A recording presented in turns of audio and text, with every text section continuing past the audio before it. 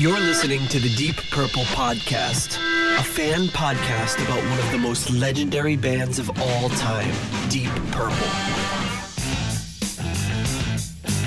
We take a look at the music, history, and people behind the band Deep Purple and beyond.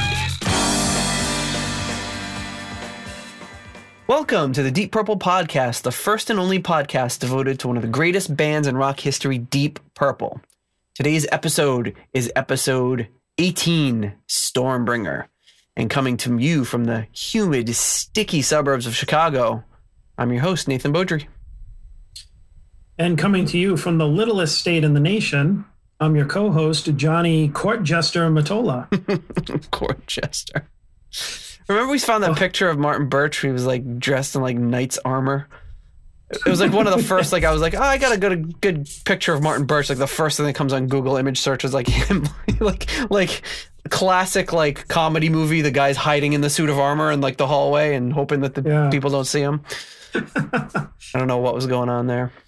Who does? So if you want to keep up to date on the show, please make sure to subscribe in Apple Podcasts or whatever podcatcher you use. You can subscribe on YouTube.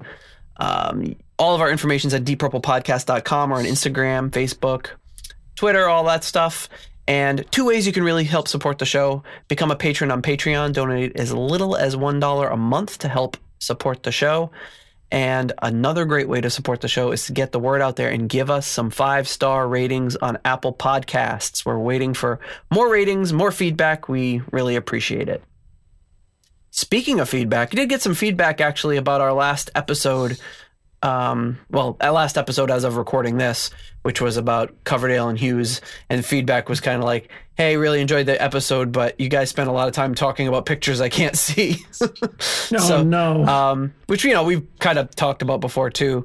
So we try to be as descriptive as possible, but maybe that's something we should be a little aware of and not talk so much about it. But one thing, we couldn't not talk about that picture of Coverdale. It's just... it's too much. Yeah, it was. It was too good.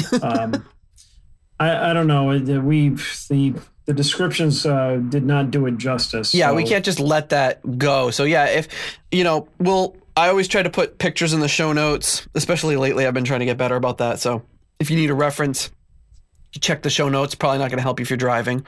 And you can watch the YouTube channel where we do actually show the stuff, although the audio quality is not quite as good. So we'll try to be as descriptive as possible about our stuff. I feel it is really important to highlight the album art and talk about the history of the album art. And I think that might be a little bit easier for people because for the most part, if you're listening to this, you probably are at least a little familiar with the album art and you can visualize it. But yeah, we'll try to be a little more mindful and a little more descriptive when we're doing anything visual. That's the Deep Purple Podcast promise. So thanks to our patrons, Clay Wambacher, Steve Seaborg coming in at the $5 tier, and then Peter Gardo at the $3 tier. Looking for new patrons, always happy to do it. And, we've got some kind of goals for what happens when we hit 10 patrons or 20 patrons and stuff like that, but haven't gotten there yet. So if you're interested in that, if there's anything different you'd like to see with the show when we hit those, we talk about automating some of our social media feeds to bring more information to followers, and some other stuff is, talk about maybe looking into doing a live stream for the recording, although I don't even know what's involved with that. But, whatever you think, maybe we could do bonus episodes, like one every month or something if we get enough people. But whatever you think is going to be a good reward, let us know, give us some feedback. All right, we ready to get into Stormbringer? It was very early in the episode, but we're ready to dive into it. Yeah, I'm totally ready. All right, so in the early 2000s, there were two studio guys at Abbey Road Studios, and they took down a box of tapes that didn't have any labels on them.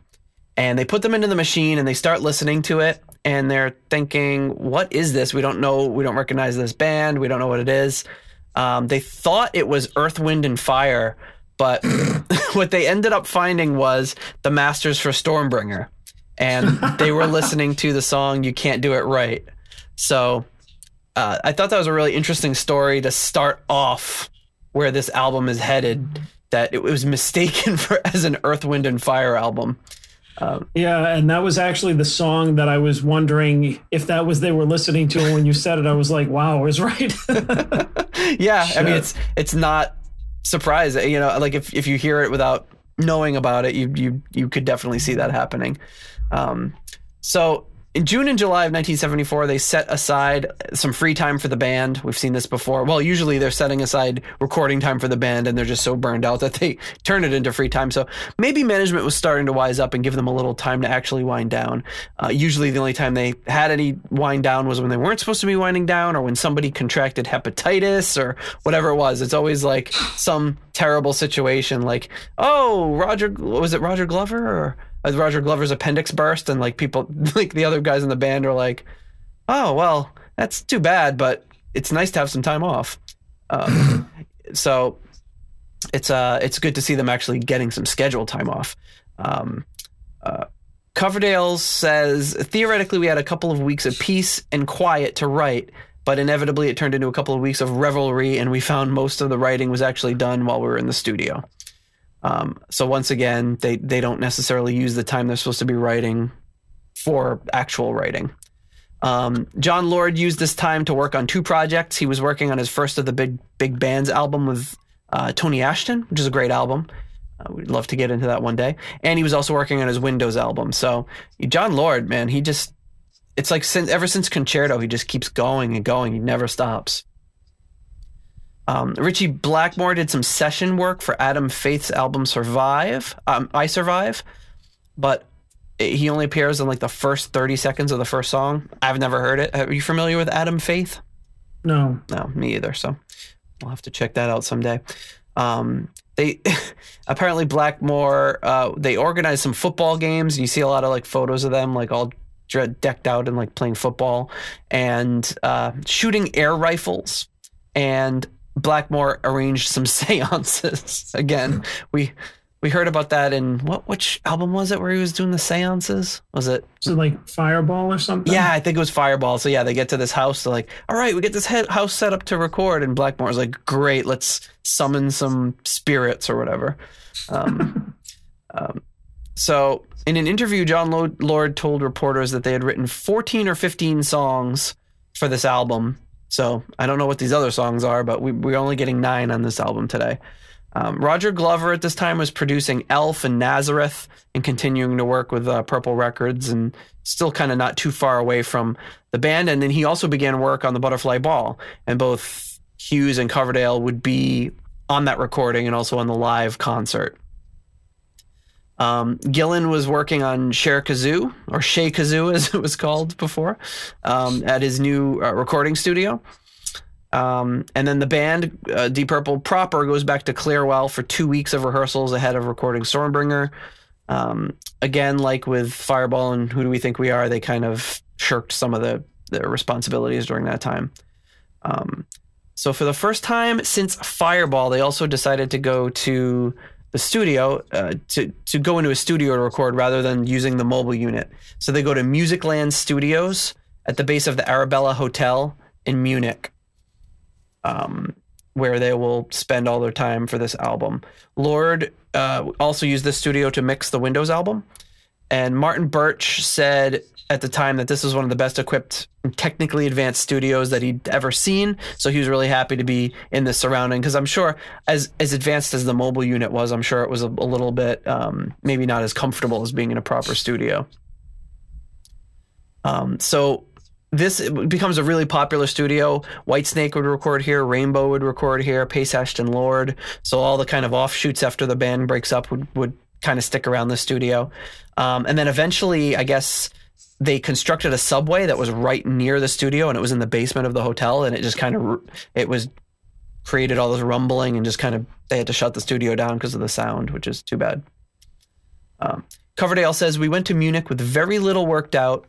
We had been working so hard on promoting the new band and convincing people of its worth that we never had any time to write. And in the Road of, so I've got 2 books that I'm reading simultaneously: The Road of Gold and Dust by Jerry Bloom, and then Smoke on the Water, another book about Deep Purple. And they're don't tell the same story. In Smoke on the Water, they tell of a little bit more frustration between Coverdale and Hughes, but in everything else I read, it kind of seems like they were really close and good friends and that there wasn't a lot of animosity. But Smoke on the Water paints a different picture. So I'm not sure where that comes from or if it's from specific interviews, but I've never really heard much about the band having that dynamic. I always thought it was pretty amicable between them, other than his later kind of drug problems. Lord got to work on Windows. Blackmore is beginning a solo project at this time. And they also had this concept, I guess, I don't know if you've ever heard of this, about splitting up the new album into doing a double album, and then each member would kind of have a side of the album, which doesn't equal 5, so I don't know how that would work. But kind of talking about like Blackmore would have a side of the album and Lord would have a side of the album where they could feature all of their stuff. It didn't end up happening, but it's kind of cool. It's kind of like almost like a Kiss sort of idea, right? Mm-hmm. Solo albums. Yeah, although they were kind of talking about sharing it all, but the Kiss albums were branded as Kiss, though, right? Yeah. Even though it was only the one member on each album. Right. I mean, for all intents and purposes, like those albums were like they all went their separate ways and used their own bands and musicians and wrote their own songs. Like none of them, like it wasn't a Kiss album, as in like, none of them played on the other ones, but they were released as four solo albums, like Kiss albums. So it's like Kiss, Ace Frehley, Kiss, Peter, Chris. So, but yeah, so it's, but I mean, there's even been like talks about, I know there's been some of those like what ifs on other podcasts that I listen to, like what 2 or 3 songs from each album would you pick at that time to make like your ideal Kiss album, and what would it be, type of thing. So yeah, like but the it mega never seems album. to, yeah, but it would never seem to work out because it's like I feel like once you divide everybody up, like all of their songs were so different. Mm-hmm. Yeah, it would be disjointed. Yeah, I mean there was there's some interesting theories about it, but I feel like if Deep Purple tried to do the same thing, I feel like it probably wouldn't have worked as well as all of them just writing together as a band, Yeah, I mean, you could kind of toy around with that same idea by taking, say, a Pace Ash or even something off of Windows with John Lord, and then something off of Play Me Out, something off of the first David Coverdale solo album, and something off the first Rainbow album, and stitching that together, and it would kind of be a mess. Yeah. People are always trying to rewrite history. Like they do the same thing with the Beatles, where it's like the White Album. People are like, oh, it shouldn't have had this song, or it should have had that song, or it should have been a single album, should have been this and that. And they kind of go back and forth between talking about it, and everyone has this different idea of what it should be. And it's interesting because Paul McCartney, the one who's kind of usually very upbeat and positive, is just like, why does everyone talk about this? It's the bloody Beatles White Album. It is what it is. It's great. Leave it alone, which is kind of like a good philosophy, I think, because, it's like, yeah, if I had to get rid of, I don't know, Revolution number 9 or something, I wouldn't cry about it. But at the end of the day, the albums stand on their own and are really good. I always liked the Kiss concept of doing these multiple albums but still branding it as Kiss. I thought it was a really cool concept that they did. I'm not super familiar with those albums, but I really like the idea of it. And it would have been cool to see what would have happened with Deep Purple if they'd tried a similar thing. Yeah, it's pretty wild. I don't know. I can't picture it. No, it would have been, but I think it would have been cool if, or maybe they did like, it's like, hey, Glenn Hughes is going to write all the songs on this album, but Deep Purple's going to play it together. And hey, John Lord's going to write all the songs and we're going to play it, whatever it was, and tried to do it that way, and say like, hey, I'm going to support your songs, you support mine. Mm-hmm. But I think that with the Kiss thing, I'm sure it must have also functioned as being a nice breather for everybody to get a little break from each other and all that. I'm sure that was part of it. Yeah, that was written in history that's one of the reasons that they wanted to do it was I think it was a concept too, like an over the top concept of let's like release all 4 albums, like one from each member of the band. They like commissioned portraits to be painted of all of them. They shipped platinum on the same day. It was this big marketing thing. And it looked great. They all looked cohesive. Every album cover was the same style, and I'm sure designed by the same person, and it looked great. But one of the reasons they did it was there were problems in the band because Ace and Peter wanted to leave, and just everybody was getting pretty much tired of each other, and so they went off and they did their own thing, and you got like 4 really different albums. So the only thing really cohesive about it was the album covers. But like I remember just being shocked when I listened to them the first time, because like Paul's and Ace's for me were like most Kiss-like, but then Gene's was just like this eclectic mix of like just weird music, and I was just like, okay, I'm all set with that. And then Peter Criss's was like this Motown R&B. I liked that. Peter Criss is the one I think I've heard bits and pieces of all of them, but I think I liked Peter Criss's the most. I mean, everybody always rags on his and says that it's terrible, but I mean, it's because it's the least like Kiss-like. But I mean, I think it's like a nice listen, to just this kind of like smooth like late 70s R&B, whatever. But I'd say like, Paul's is probably my favorite because it's the most Kiss-like, even though he took a few chances and did some different type of songs and music and everything. But the whole point is that after that, they're like, okay, like we spent like a year apart, and then they got back together, and it didn't really fix anything. Like the band kind of went in a direction that longtime fans were confused by, and it just got more poppy and experimental until things kind of fell apart with the original guys. Well, it's genius though. I mean, it sounds like a really good management tactic because they got a Kiss album. So it's 5 total albums. 4. Oh, what was platinum then? No, they all shipped platinum. Oh, they all ship. Oh, I'm sorry. So 4 albums, like if Deep Purple had tried something similar, and even if they'd just done, 3 out or whatever it was, at the very least, you're giving everyone a break, getting them to work out some of the stuff, the frustrations that they were having, not getting this hard in the band.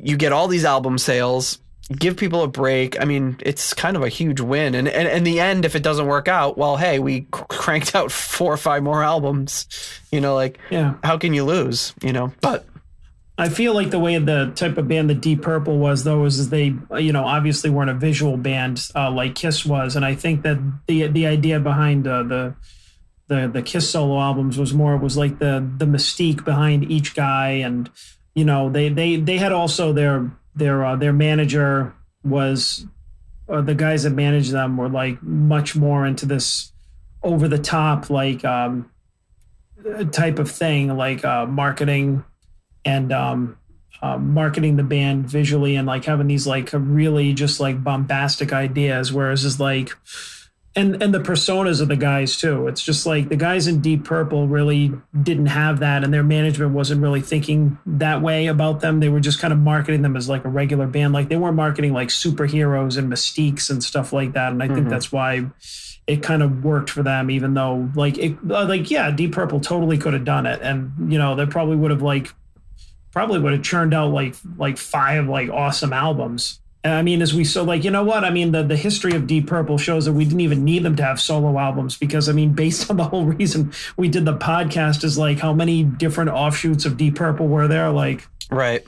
We could just go on and on. And I guess, they did do it. It's just not branded under, like John Lord's simultaneously doing Windows and First of the Big Bands, and Glenn Hughes later does Play Me Out and cover it. So everyone kind of did work on it in their own way. It just wasn't, they didn't, but it was kind of in the process of breaking up the band as well.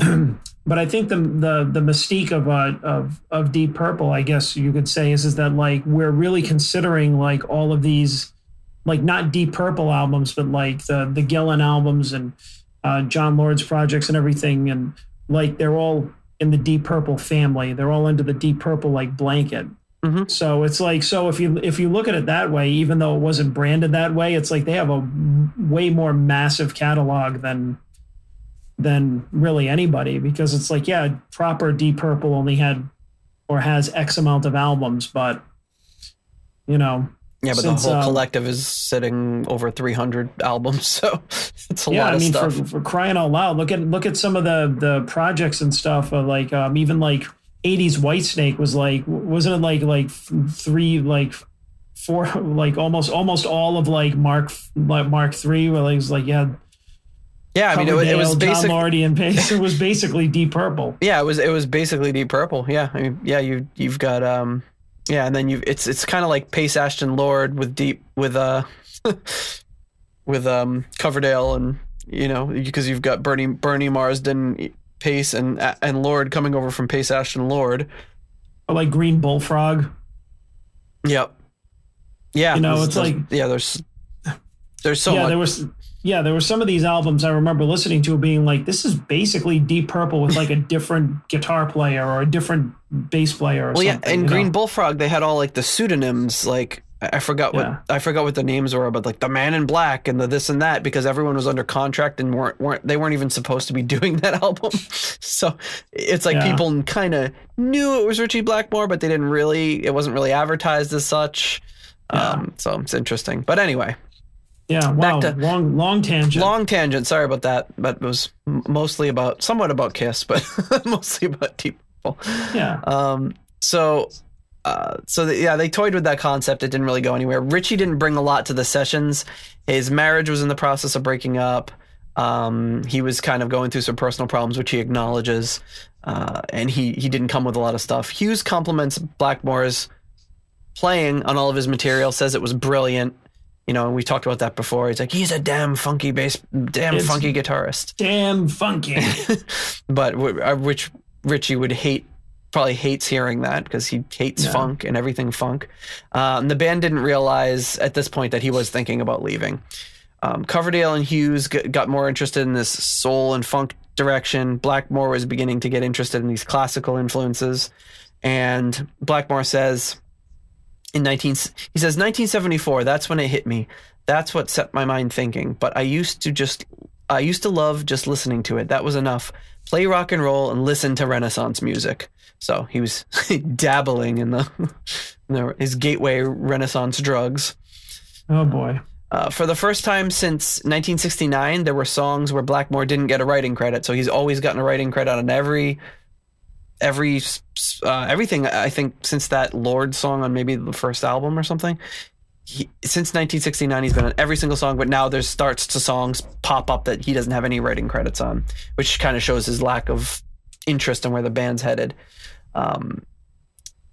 So, you know, musical differences are really what kind of drove it apart, even though sometimes people say it's musical differences when it's other things. So everyone in the band is jockeying to get their own songs on the album, and people are starting to, you know, also it's just the cash cow that Deep Purple was at this point too. It's like, if you get a writing credit on a song, you're getting a bigger a bigger piece of the pie. So everyone wanted to get their songs to be on the album. And the Mark II arrangement, was different than the Mark I and Mark III, in that they decided from the get-go they were all going to be credited on every song, and that does kind of level the playing field and make it less urgent and less of a political thing, and people just do what they do. But, you know, money kind of took over at this point. Blackmore worked with Coverdale, trying to turn his lyrics away from normal rock and roll things. You know, Coverdale's about, you know, being a vagabond and groupies and being on the road and rock and roll, just kind of like standard fare. And Blackmore wants to talk about dragons and fantasy and warlocks and every other thing.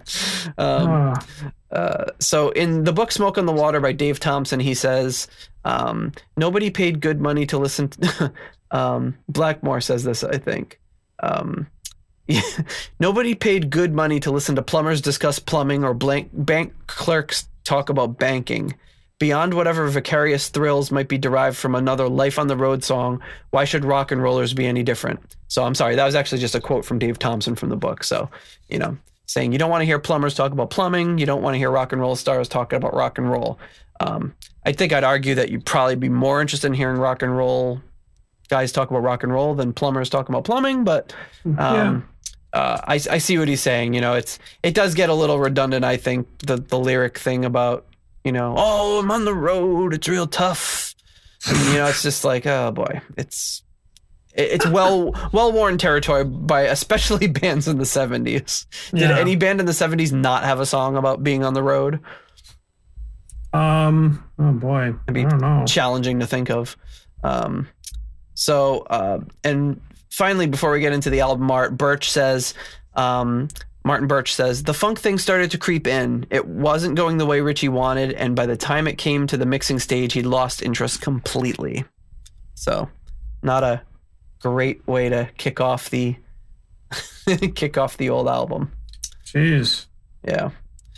So, that's the lead up to the album, and then we get into the album art, which I'll pull up here. And apology, but I'm sure everyone listening has seen this cover. There's the cover to Stormbringer. So this is an interesting kind of background behind this cover. So you've got the first album since the Book of Taliesin that doesn't have the band on it. You've got this big twister kind of coming down, touching down in the what looks like the grasslands with a barn in the foreground. And then you've got this magical Pegasus flying by with rainbows, lightning shooting out of the back of it. It's really, really kind of interesting art. And for the first time, we see that what ends up being the Deep Purple logo. That 70s font, deep purple and red up at the top, and below it, Stormbringer. Yeah, finally they got a logo. It just took them several years. Yes. So I think it's a cool cover. I like it. It's great. I think honestly, it might be one of my favorite covers of theirs because it's just very interesting, and it just really plays into the imagery that's brought up in the song Stormbringer. Mm-hmm. So the album was not always going to be called Stormbringer. It was originally going to be called Silence. And I can never get this thing to work here. That's the original album cover. Okay. So I'm glad they went with the other one. This is like a kind of, I don't know, how would you describe this woman? Like a Rocky Horror sort of looking. It looks like a drag queen. Yeah, kind of looked like a drag queen, but it's a woman. Yeah, kind of a Rocky Horror like type of curly, frizzy blonde hair. Extremely, I don't know enough about makeup to say what that is, but like extremely over exaggerated eyelash makeup, putting her finger up to her lips, and a little beauty mark on the left. She's got a black strap dress on, and one of the straps is hanging off the shoulder, and the name of the album was going to be called Silence, and this was the album cover. Yeah, I don't know if that would have worked for me. Well, and it doesn't really fit in with Deep Purple. Like it looks, it looks like an album cover you would have seen in the 70s, no question. Just not by the band Deep Purple. No, not at all. They toyed with one other album cover, which is a picture we've already talked about and discussed on the show, which is the aftermath of the riot on the show that they played in, I believe it was in Japan, where Ritchie refused to do an encore because he said the audience sucked and everyone rioted and threw chairs around and beat up Ian Gillan. Terrible.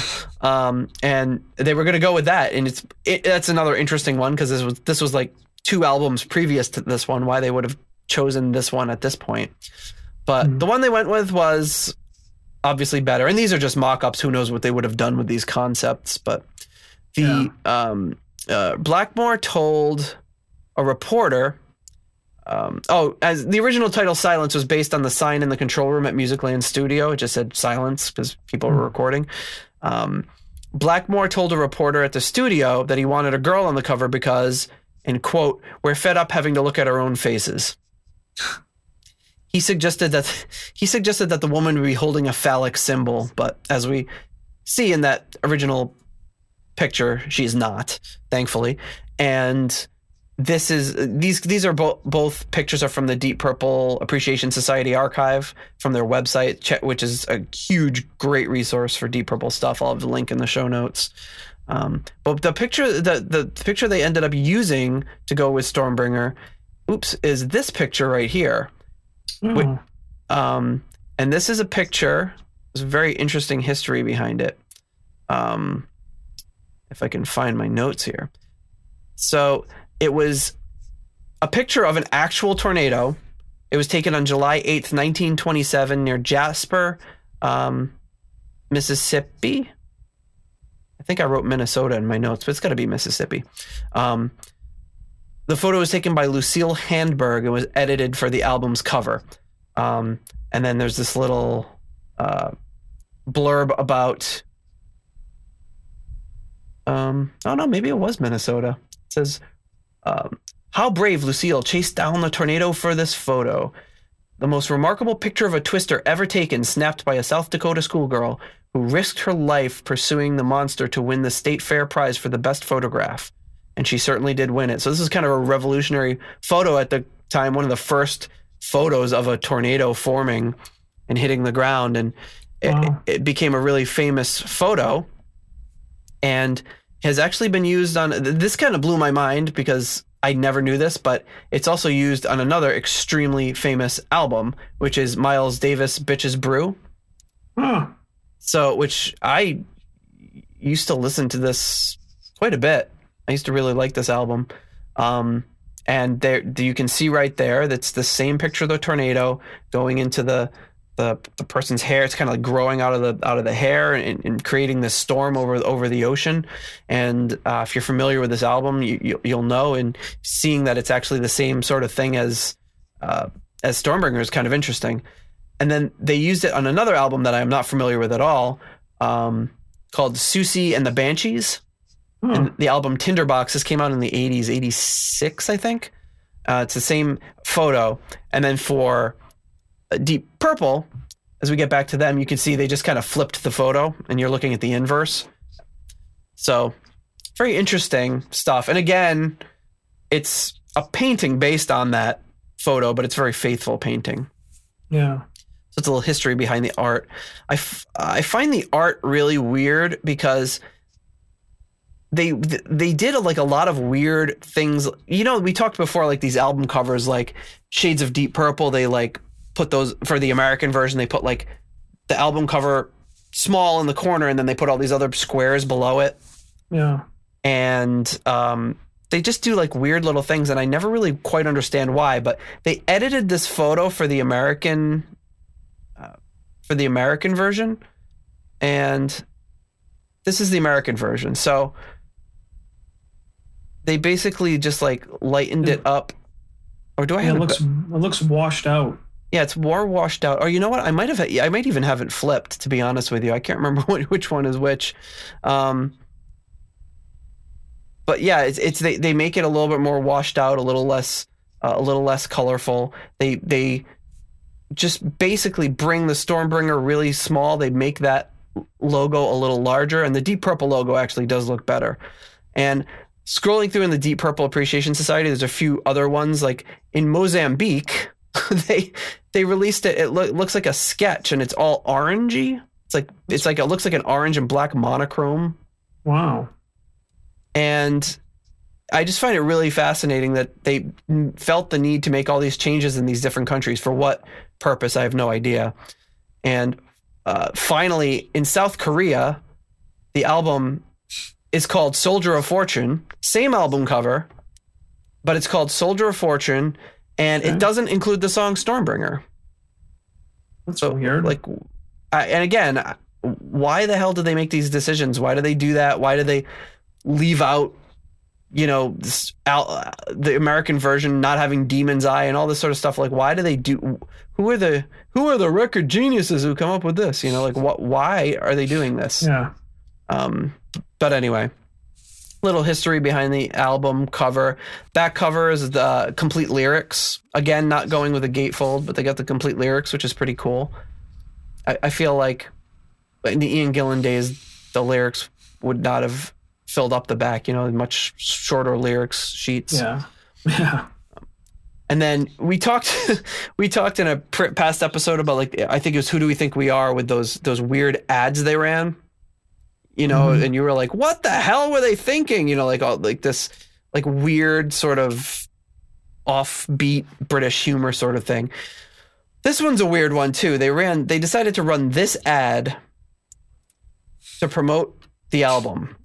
It says, every young lad needs a sense of purple.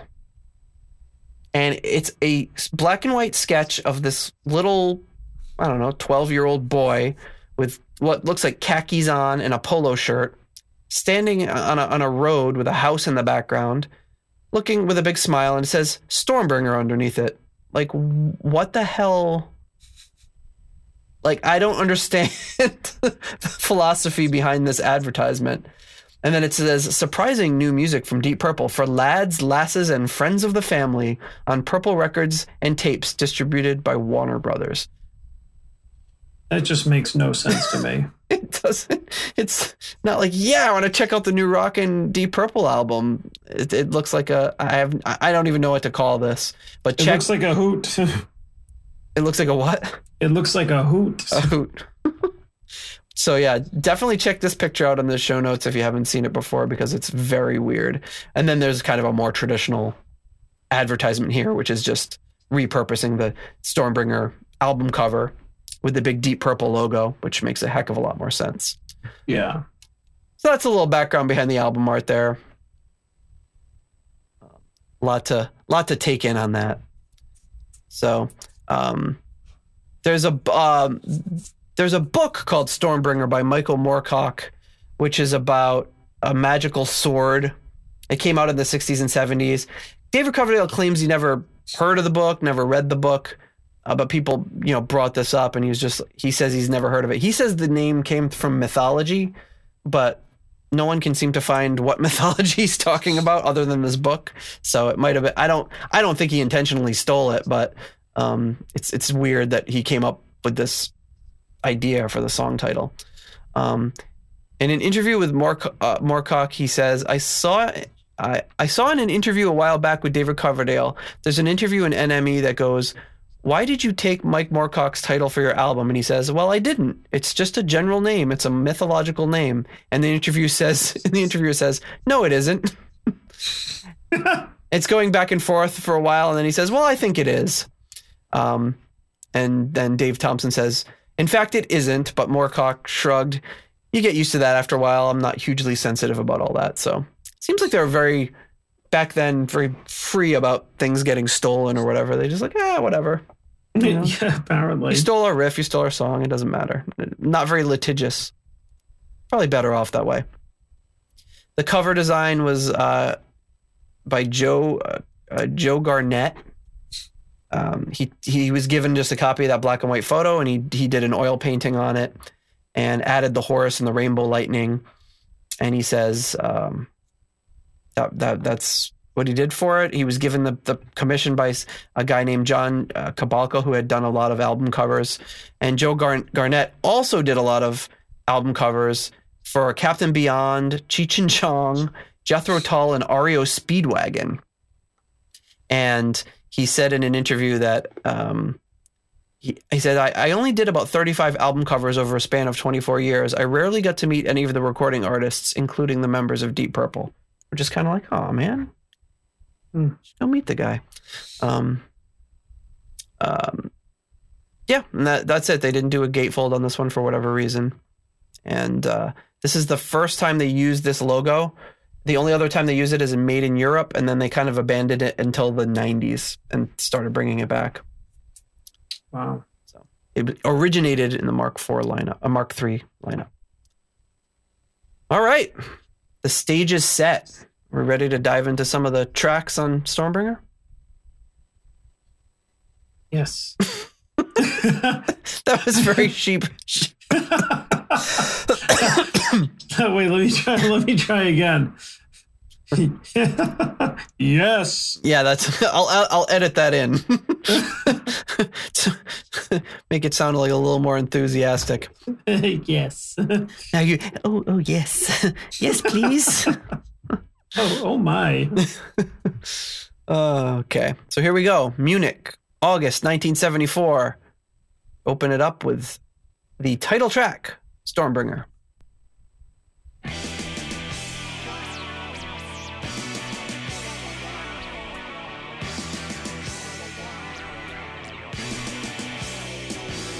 Is it on? I can't hear anything. Oops. There you go. There we go. Missed the intro, but the heavy synth intro there.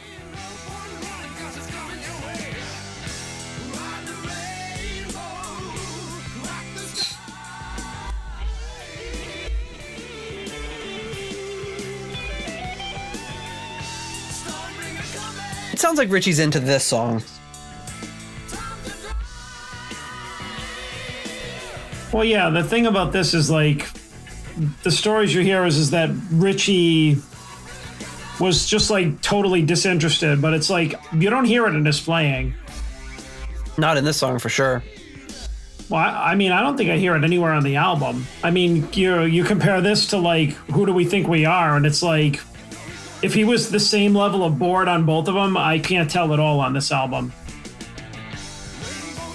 Coverdale insisted that Stormbringer was a heavy metal song. He says, "I know because I wrote the bloody thing." Classic Coverdale. Okay. Speaking of Coverdale, you can already tell on this album or on this song that he's a lot more confident in his singing. Mm-hmm. Like, I mean, of course, everything on Burn was great, but I mean, you could tell, probably from us talking about it, that he was a novice, that he was a little shaky. But he definitely sounds like he's found his footing on this album, which is the best thing about it.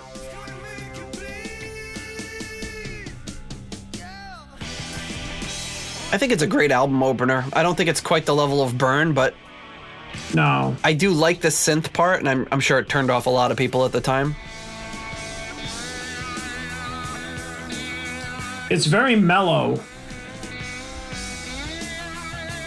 Like, this whole album, like, especially this song, it sets the tone. It's very mellow, very laid back, rock. Well, the sequence of this album means you go into kind of a, similar to Burn, you go into a much more downbeat tempo song after this.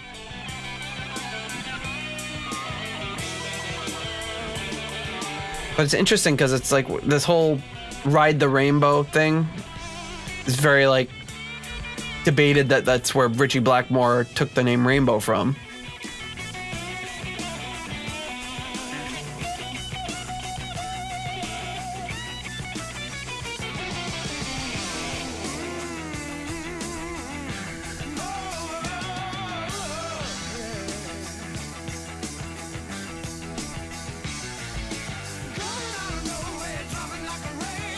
I think lyrically it's a very strong song too. Yeah. Well, I've read interviews with Coverdale where he's not super high on this song.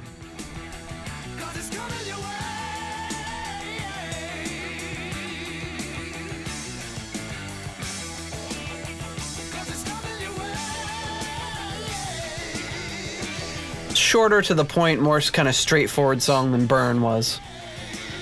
Oh, yeah.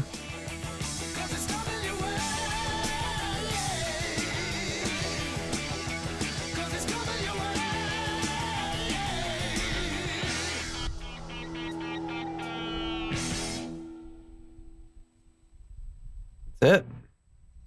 I think it's good.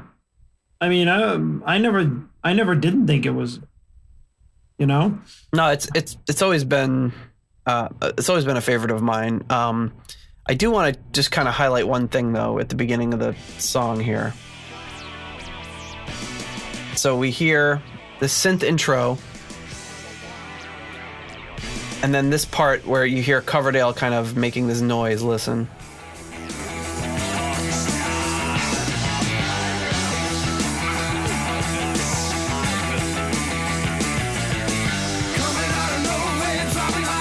So that is. Do we know what he says? We do. It's backwards. So I did a little. I spent way more time on this than I probably should have. But I flipped the audio. Huh. And did a ton of EQ on it to try to isolate the vocals. It's still very hard to make out. Wow. But I'm gonna play for you my little audio cleanup here and see if you can tell what he's saying. I'm gonna just let me stop it right here. I'm gonna share the screen with you and then play it for you and see if you can hear what he's saying. I'm gonna turn up the volume actually as well and listen to the backwards vocals here.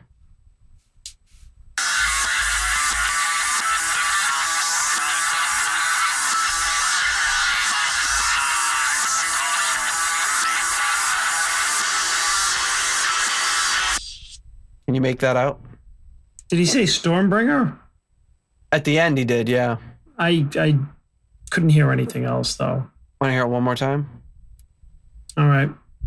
I don't know if it's going to make a difference, but... All right, let's see.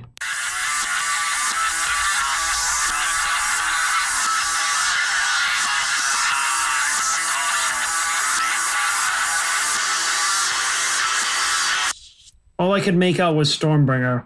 All right. Well, yeah, I was afraid that even all the audio cleanup in the world wouldn't be able to affect that. But he says, and we're gonna have to lose our clean rating on this one. Oh boy! It's from the famous scene in The Exorcist. Yeah. So he says, "Cocksucker, motherfucker, Stormbringer." What? Why? I don't know. I really don't know why. I guess they had seen that movie recently, and Glenn Hughes would have been dating Linda Blair somewhat around this time, so maybe maybe it was in homage to Glenn Hughes's girlfriend or whatever. Okay. So yeah, I'm gonna have to put the explicit tag on this one. Oh boy. Could have probably gotten away with it if it was just Coverdale saying it. So yeah, that's a little insight into the beginning kind of garbled lyrics by David Coverdale. Weird thing to do. All right, next up we go into. Well, oh, wait a minute. I'm sorry. We forgot to rate it. My goodness gracious! What is the matter with you? I apologize. Yeah, I'm like all out of practice. All right, so I think it's a solid song. I think it deserves four hats from me. I give it 4.5 Pilgrim hats. Oh, I do really like it. I like the way it introduces like a new element to the band with that synth intro. Yeah. Solid solo by Blackmore, very straightforward. I think it always to me felt very much in the same vein as Burn, of just like starting it off the album with a good punch. Yeah. But it's just not quite the masterpiece that Burn is. Well, don't forget too, great vocals by Coverdale. Yes. Like, I mean, this is great like, lyrics too. Yeah, classic Coverdale like vocals in terms of like his performance. What's the lyric he says? I always thought it was really cool. So rainbow shaker on a stallion twister, black, blue. It's really hard to read this. On the eye of the sky. I mean, it's like, oh man, it's a great. Yeah. He's got some great lyrics. Yeah, good imagery in there. Very good imagery. Very, very vivid. The picture that he's painting of this weird fantasy world that Richie Blackmore wants to live in. Okay, so next up, huge shift from the shift from Burn into what's the second track? Might Just Take Your Life. Yeah, that's a pretty big shift. But the shift from Stormbringer into the next song here is even more stark. And the next song up is Love Don't Mean a Thing.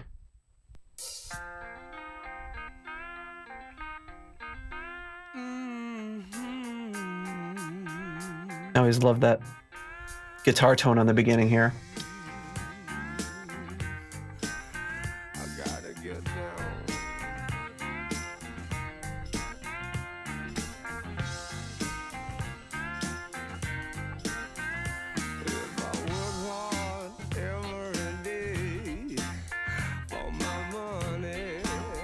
Very soulful lyrics delivered by Coverdale here.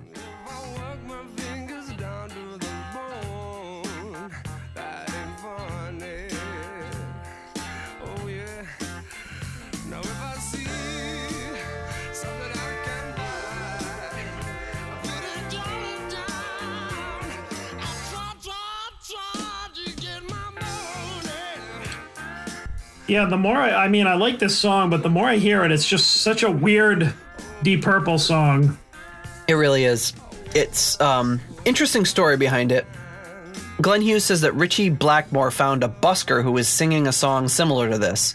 They brought him onto the Starship, their plane, had him play the song, paid him some money, and then decided to do the song. So this is kind of like based on some busker singing some song about money, they said.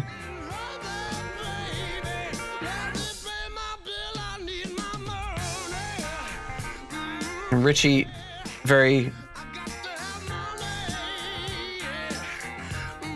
Oh, this is a good part here.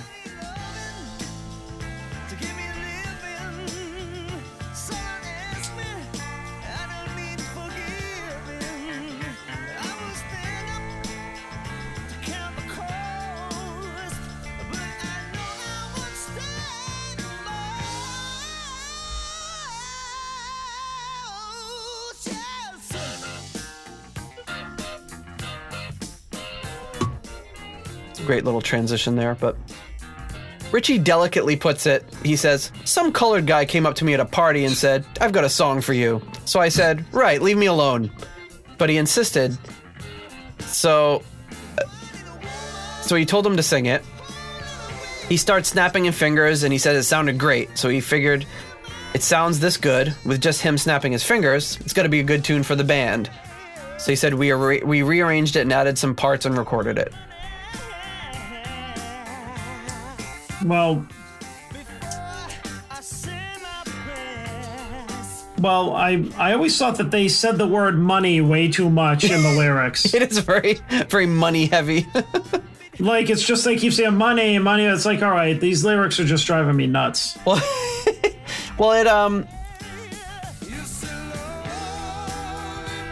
it reminds me of some of like the street performers or the subway performers, I should say, when I lived in New York. Like, they would come on and they'd sing some song and you'd see the same people over and over again. You'd be like, oh my God, it's the guy that sings this song again.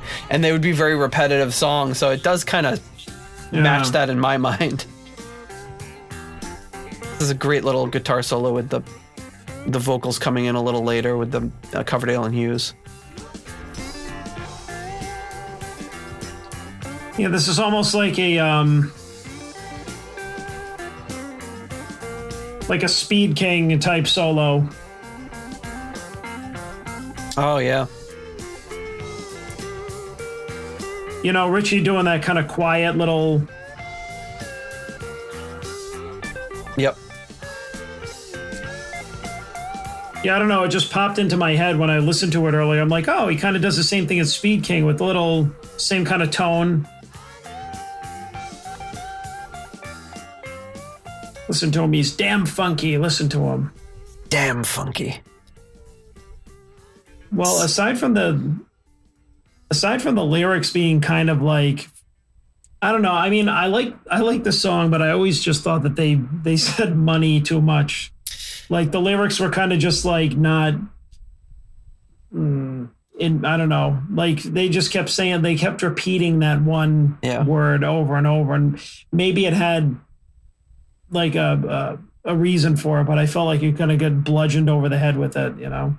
I always kind of equated it with that Wizards Convention song too, Money to Lose or Money to Burn, which is another song that mentions money a lot. Yeah, I don't remember it offhand. I'll have to later. But that's Coverdale sings that song on Wizards Convention.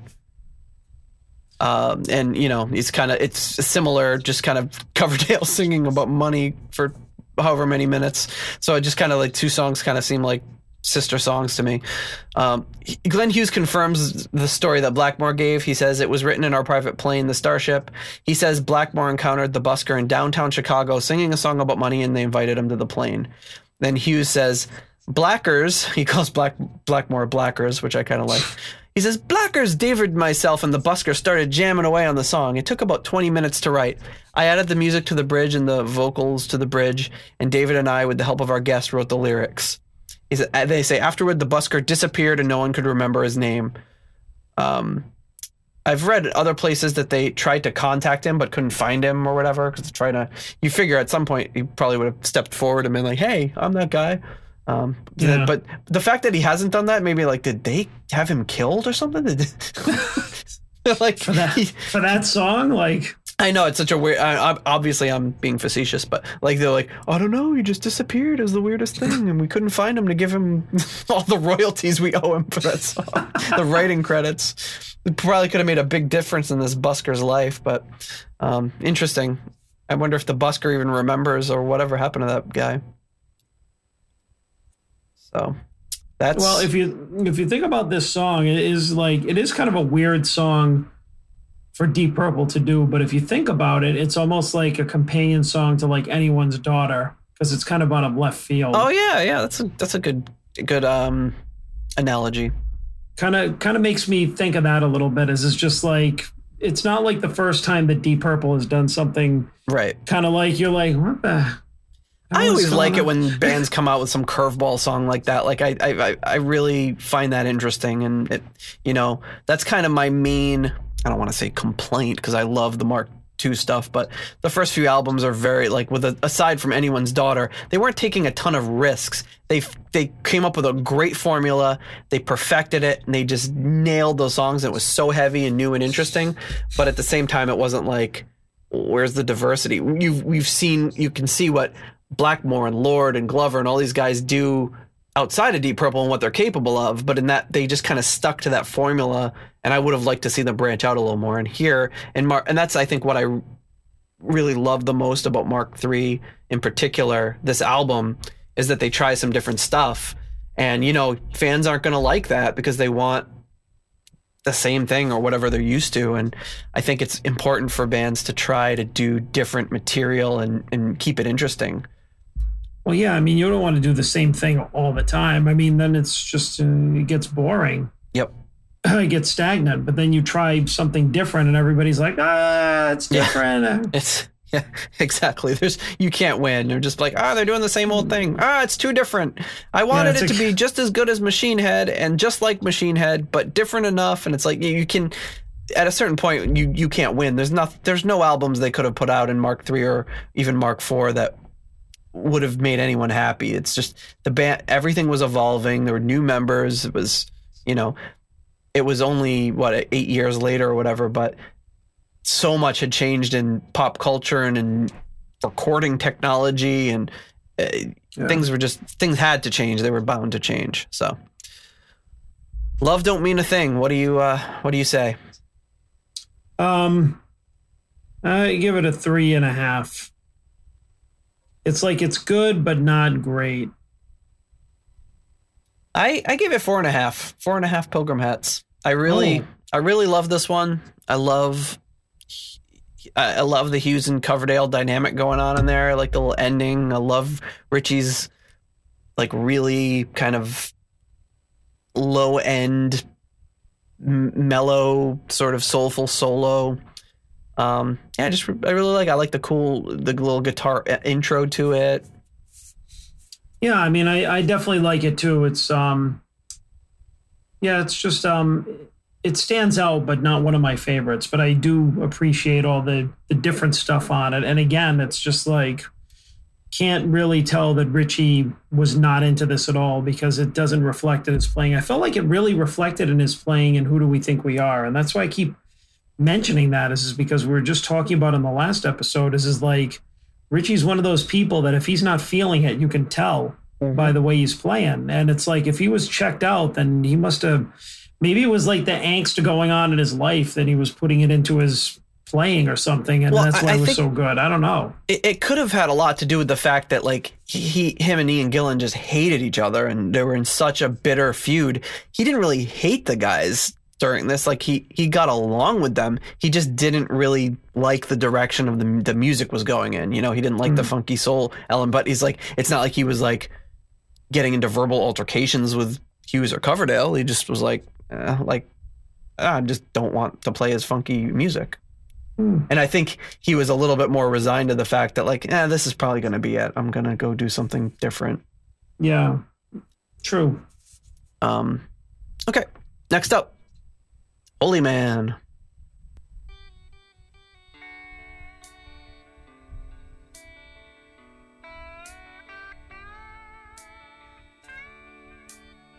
I love this guitar intro. Yeah, some great stuff from Richie.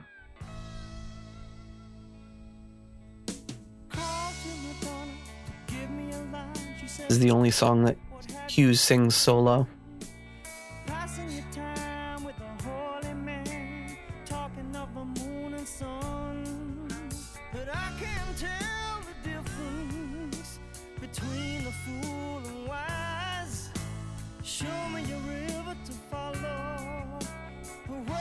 And this is a nice pickup going into the chorus too.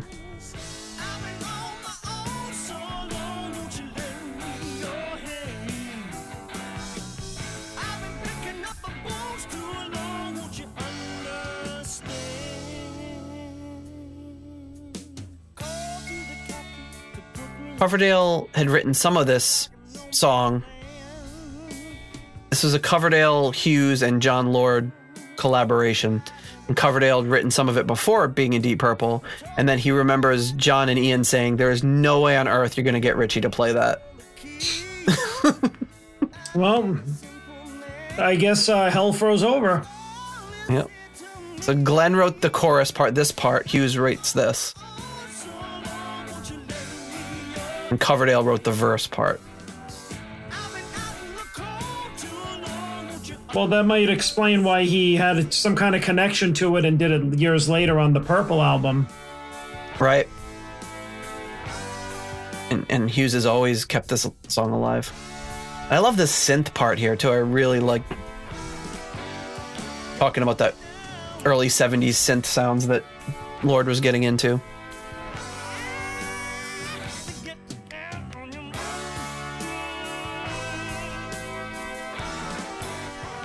This solo right here is really interesting from Blackmore. This sounds like a lot of stuff he would go on to play in Rainbow. Mm-hmm. This is a perfect solo for this song.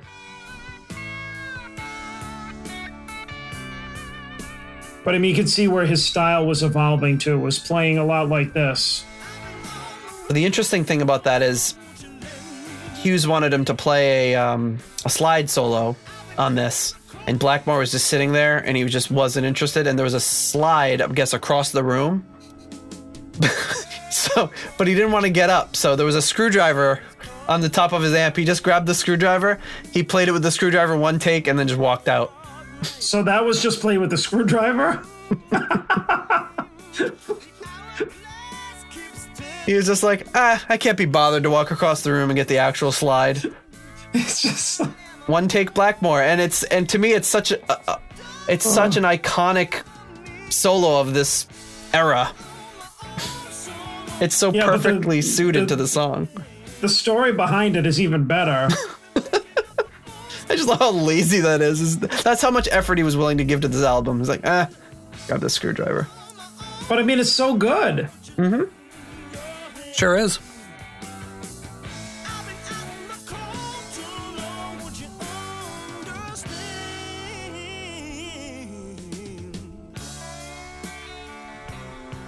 Some people said that, or thought that Called to Madonna was a reference to cocaine. I don't know what that even means or why that would be. But Hughes says it was not. He said he's very open about his drug use, but he never wanted to put drug references in the song. He said it wasn't something he was proud of. He says that Holy Man was about having the strength to continue to be on the road.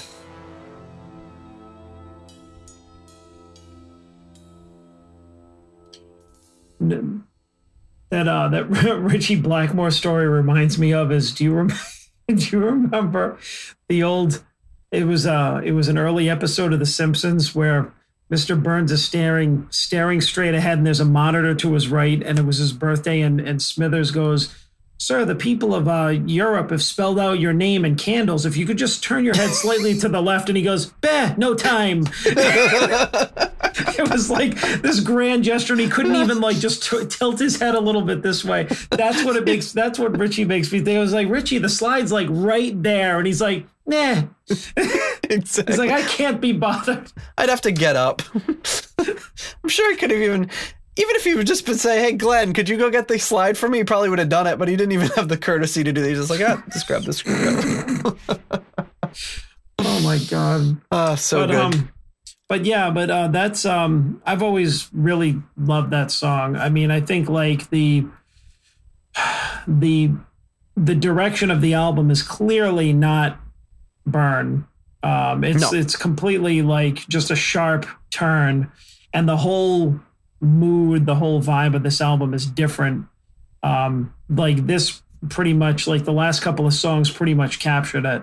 But I like it. It's good. And I mean, you know what I mean? It's like if you want to hear like that heavy rockin' stuff, then listen to Burn, listen to Machine Head. You want to hear something a little more mellow, put on this. Yeah, it's still good music by good musicians. It's got a mood to it, but at this point in the album, you're kind of almost thinking like, well, where did Stormbringer come from? You know, it's kind of setting you up to be like, oh, this is going to be kind of a continuation of Burn, and then it brings you down, and you're like, oh, it's going to bring us down for a song, then we'll go back up, and then it hits you with Holy Man, and you're like, oh wow, we're staying mellow, and it'll eventually get back there, but it's such a very interesting album. I always thought it always really caught my eye. So Hughes says it was never about cocaine. He said it was about strength and spiritual support, the song. And Hughes said Blackmore didn't want anyone in the room with him when he was recording the solo, but Hughes stayed there anyway. And maybe that's what pissed Blackmore off. I don't know. It's made him go all screwdriver on the solo, like exactly. Oh man. So where are you thinking for Holy Man? I give it a solid 4 because I enjoy it. All right. Well, I hate to say it. Well, I don't hate to say it, but I gave it a 5. 5 pilgrim hats for Holy Man. Oh, well, since we already, lost the clean rating. Holy shit. 5. God, you're just giving those 5s away like it's nothing. I'm making it rain 5s. I can't help it. That song has always really spoken to me too. It's just a beautiful song. Jeez. Yeah, no, it totally is. But I guess I don't regard it as highly in my rating system. Yeah, your rating system, you're very stingy with the 5s. You've only handed out 1 so far. Yep. And rightfully so. And I listened to the Made from Europe version of You Fool No One on my way home tonight. Give that one 6 stars. Yep.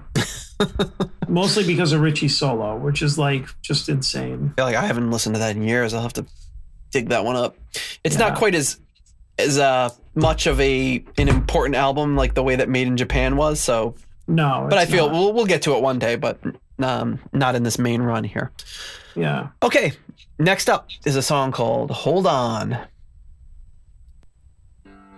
I love this keyboard intro. Little offbeat drums come in.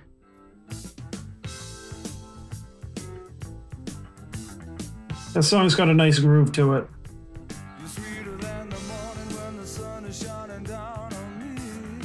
See, again, just this really mellow vibe, mellow groove. Mm-hmm.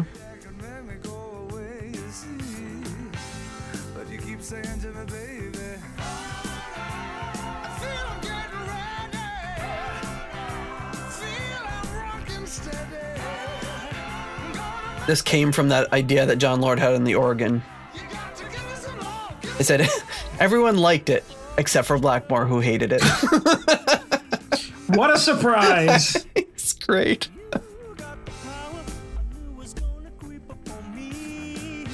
We don't really hear Richie in this song. Well, I mean, until the guitar solo. Yeah, and it's a really good solo.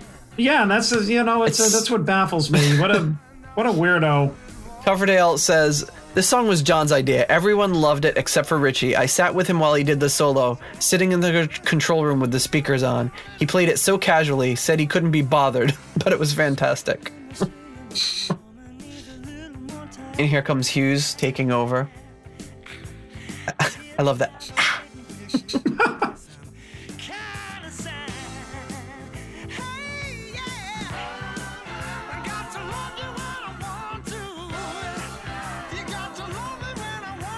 And Ian Pace says about this song, he says, Richie's ideas about what he will and won't play are quite firmly stated. To say the least. Yes, we know. They never played this one live. I can believe it. This part here is great.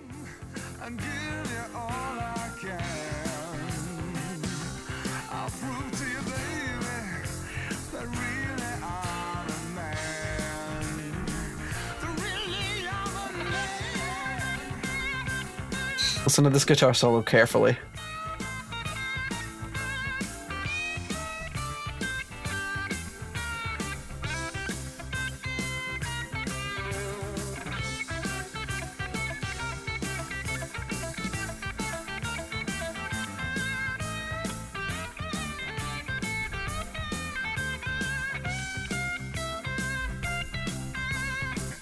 Ritchie Blackmore claims he played this solo with only his thumb.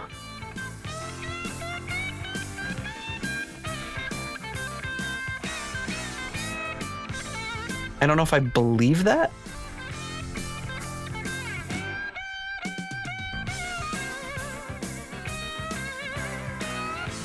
I think it suits the song perfectly, whether it's his thumb or not. I mean, some of those things sounded a little too much for a thumb, but great how it goes into this electric piano solo too. I don't know if that's a Rhodes or what. I said David Bowie, who was really good friends with Glenn Hughes, loved this song and actually considered covering it. Wow.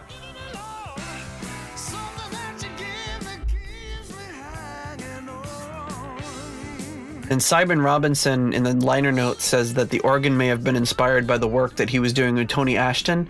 And if you listen to the opening of this song and listen to Pace Ashton Lord, it does sound like a very Pace Ashton Lord style organ opening.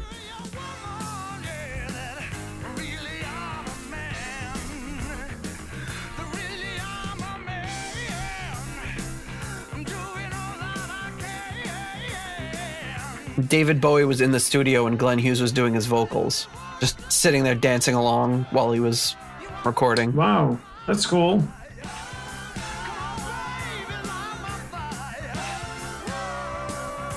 Come on, baby, light my fire. I don't think I've really picked up before that. It was just kind of lifting that.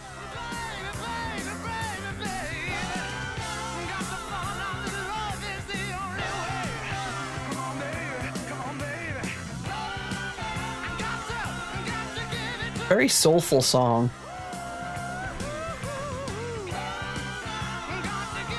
Kind of it speaks to me kind of the same way that Sail Away did, just with the vibe of it and the. An interesting story in Glenn Hughes's autobiography. He talks about being in this studio, doing the song. He talks about Bowie being there and his relationship with Bowie and stuff. But then this song is, he talks about when they were in the studio, he bumped into Stevie Wonder because he was recording in the next studio over or whatever, and they ran into each other in the bathroom. And he was very, odd to be meeting Stevie Wonder. So he said he wanted to give him a tape and show him the song that they were working on. And Stevie touched Glenn's face and his hair, and he called him Leo because of his hair, like a big mane of hair. He said when he listened to the records and when he listened to the tape of what Glenn Hughes had done, Stevie Wonder said, "You've been listening to my records." Just like, yeah. And he said they talked for about an hour, and then he brought him over to meet Coverdale while Coverdale was doing the vocals to Hold On. And Coverdale was famous for not wanting anyone in the studio or the room when he was doing his vocals. So Coverdale was like, Glenn Hughes, you son of a bitch, why'd you bring anybody in the studio? Don't bring it. He can't see who it is. He's just like, why are you bringing people in here? And just kind of yelling at him. And Glenn Hughes is just like, but it's Stevie Wonder. And then Coverdale was just like, oh my God. And they came out and they played with him and sung with him for a little bit and kind of had a good old time. So that's wild. Kind of cool story there. Imagine having been there for that. And then, they kind of formed a friendship too, because Hughes went and was with Stevie Wonder while he was recording songs in the Key of Life, and kind of witnessed some of that, which is one of my all-time favorite albums. So that would have been something to see. Mm-hmm. All right. So what do you think about Hold On? Well, after hearing it now, I'm gonna leave it at a 4. Okay. I think it's a solid song. I think, you know what? I think, like, I don't know, Coverdale's performance in it. Like, I love Coverdale's vocals and Richie's solo, thumb or no thumb. It's great. Like, I think it's just this upbeat, like, it's just a good solo. So, what do you give? I'm giving it 4.5 Pilgrim Hats. Big fan of Hold On. Yeah, the solo is great. It's so super soulful and just really captures the song really well. And I just like I don't know. There's something about this album in general, and just the vibe of it I really, really like. I love the direction it's going. It's unfortunate that it wouldn't be going in that direction for much longer. That Richie hated it. It's always just very weird. Like this album, it wasn't until we started researching this show and I started watching when we were texting a while back, and I started watching some documentaries, and I'm like, oh man, the albums that I really like just are universally hated by the band and the fans. I'm like, I don't know what it is about me that likes them, but anyway, I do love this album. Okay, next up, we've got Lady Double Dealer.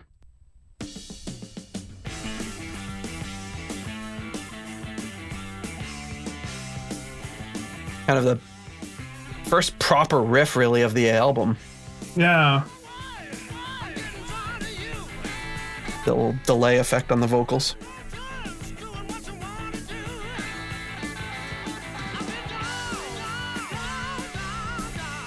It's really the only rocker on the album.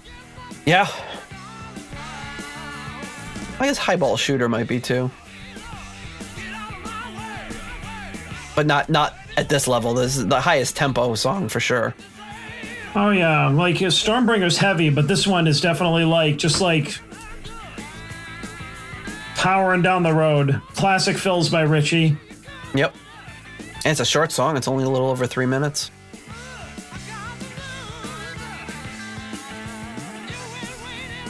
And this was written by Blackmore and Coverdale.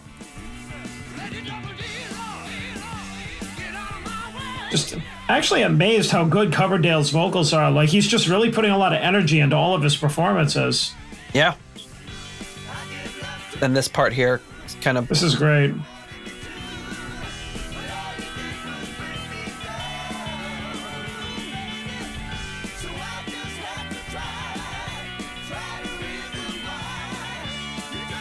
And this goes into a very cool upbeat solo again. Like... Yeah.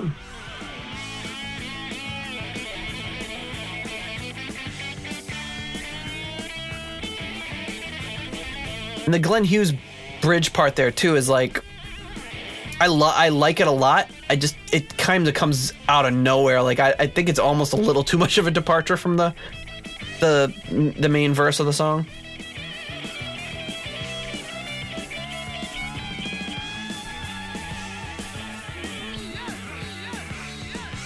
Coverdale loving playing with that delay.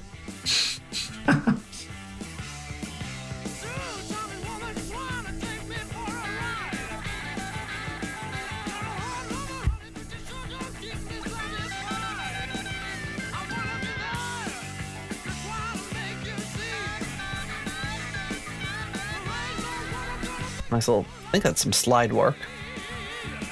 I wonder if he used the screwdriver again, or if he if he got up. Maybe they recorded this song first, and that's why the slide was on the other side of the song, on the other side of the studio. Oh my God. And the organ kind of doubling it up there. Oh. This ending is really cool crazy. Ending.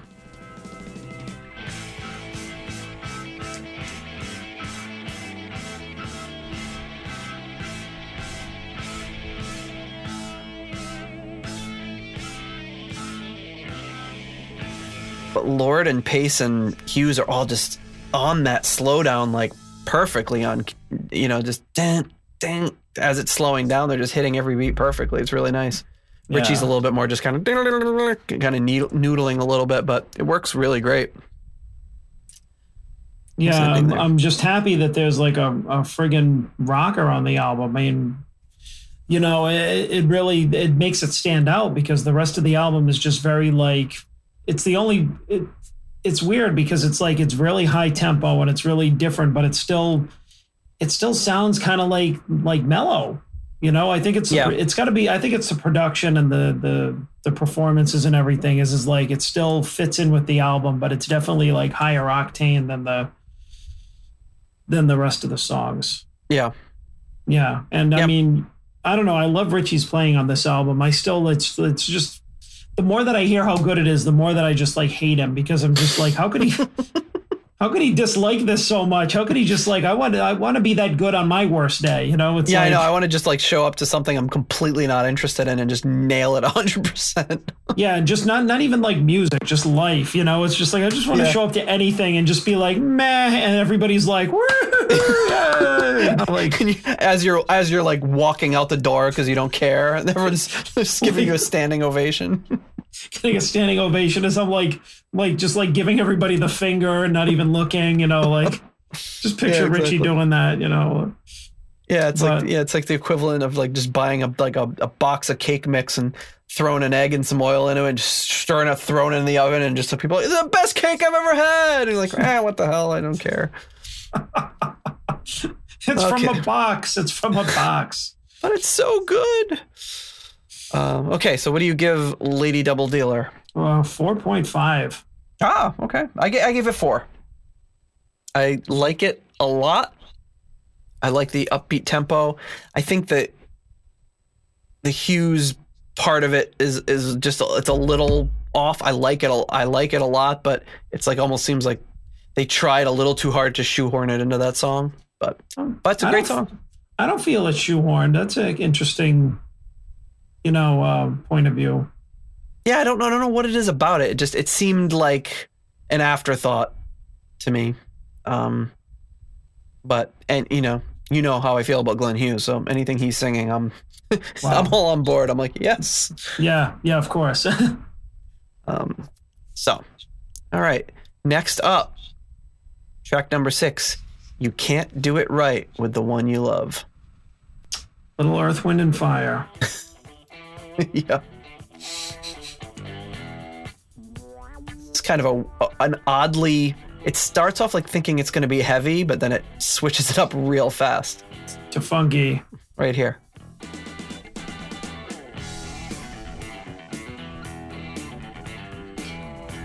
Oh, Richie is a damn funky.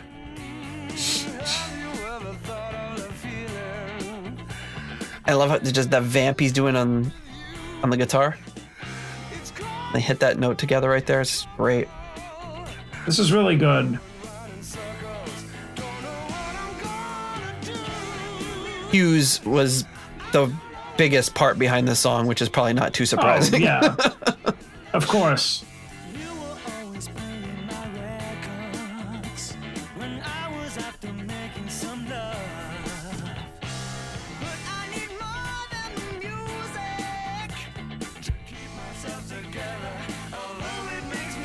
Love that "need more than the music" line, the way he belts that out. So good.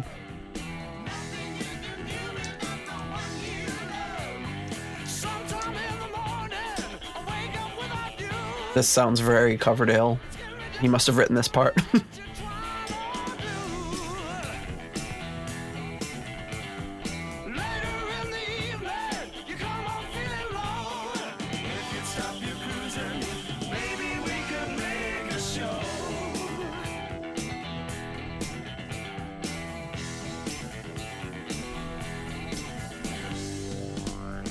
A really great solo from John Lord coming up.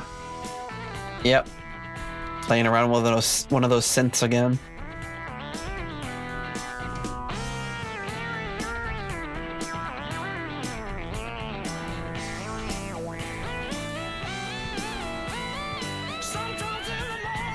The song is credited to Blackmore, Coverdale, and Hughes.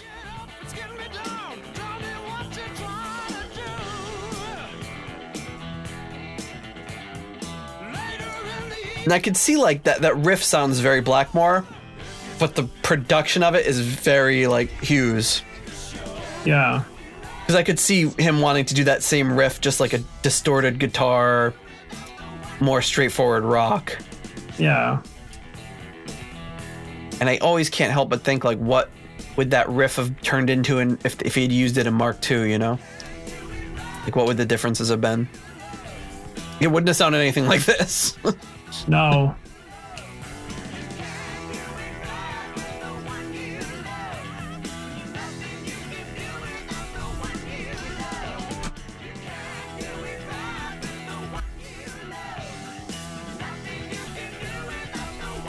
This is one of those ones that never made any sense to me lyrically, but I didn't care. It's like you can't do it right with the one you love. Nothing you can do without the one you love. It's just, I was like, I always love it and I sing it, but I don't know what it means. Yeah, I can't wrap my head around it. Yeah. To me, it seems just kind of contradictory and like it doesn't make any sense. But honestly, I don't give a crap if Hughes and Coverdale are pairing up on it. They could sing a song about how much I personally suck, and I'd be like, yes, this is great. Interesting thing I found looking to this is Simon Robinson, once again, in the liner notes, states that he thinks this song inspired a very famous song, Life in the Fast Lane by the Eagles. Take a quick listen.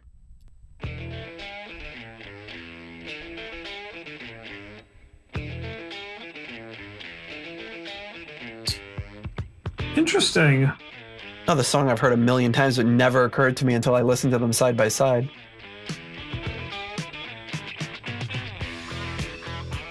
Even this part, you know? At first I thought it was, it's just the riff part, but even this part sounds very similar. Wow, I never thought of that. Me either. Simon Robinson's a wise man. So I think everyone's heard this song before, but interesting. You hear it in a different light listening to it right after that song. Yeah, it's definitely it's damn funky. It's damn that Joe Walsh is damn funky. Well, I guess he was damn funky. And he knows it. You know. All right.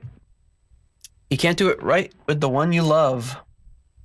Nothing I can do about the one I love. There you go.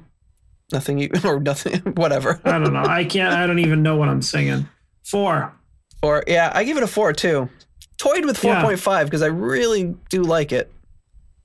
Yeah, I think it's solid, you know. It's like I'm actually like liking more of the songs than I thought I would, just because I'm thinking, coming off Burn, it's like, I know that this is a different type of album. Am I really going to like it that much? But I mean, I really do, but you have to be in the mood to listen to it. Mm-hmm. I'm usually in the mood to listen to it, because it's so different. I know this isn't like right in your, and I really alley. Thought of it more. I am looking at it differently now. Like, you know, like I've said, I've Burn and Stormbringer, I wore those albums out, you know, years ago. And I did kind of think of them as more being similar to each other. And the more I listen to this, I'm like, wow, this is a very big departure. Yeah. And I can see why it would have turned away some of the diehards or some of the people who didn't like that style for sure. Well, it's 2 different bands, you know? Yeah. I mean, it sounds like 2 different bands. I mean, first of all, like, can we talk about how John Lord plays no organ on this album at all? Is that true? Well, have you heard an organ? Okay, good point.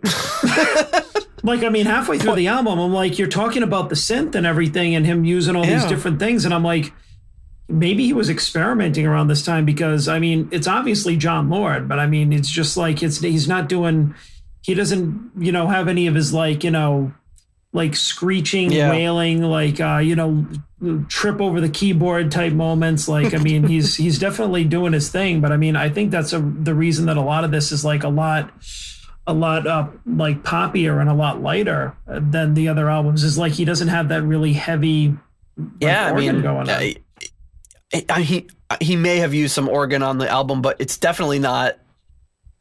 It's not featured the same way, and it's not sold the same way. I mean, the next two songs would be the biggest candidates for potentially having some of that. But yeah, you make a really good point. At least all the soloing for sure is done with synths, and maybe that's part of what it does. I've always loved that like 70s analog synth sound. Always been a huge fan of it. I love the interplay between that analog synth and like acoustic instruments, and like that's part of what I really love about Wizards Convention and Butterfly Ball. You hear like an acoustic guitar with like this crazy 70s synth behind it, and it's just the dynamic of that I always really, really loved. And when you get into later synth iterations, as we talked about before, in the 80s when it was like all layered synths and really, in my opinion, cheesy sounding reverb drums and everything, that I don't go for at all. But this kind of like straight ahead 70s rock with synths, that mixture has always been really my thing. So okay, we rated that one, right? Yes. Yeah. 4s. Next up, this was High Ball Shooter, credited to all 5 members of the band. High Ball Shooter. You can tell who wrote the opening riff to this.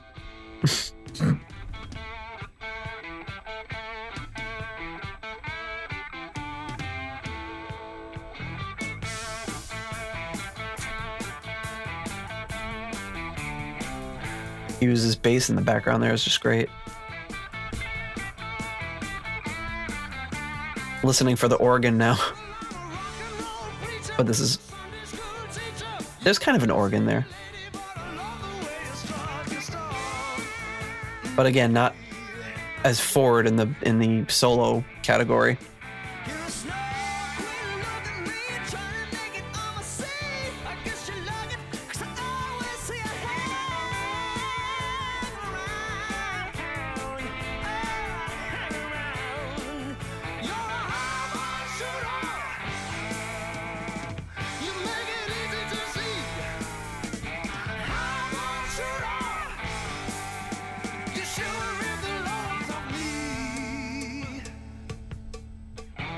So Blackmore said he was so disgusted by High Ball Shooter that he didn't even know the title or lyrics until the album was released.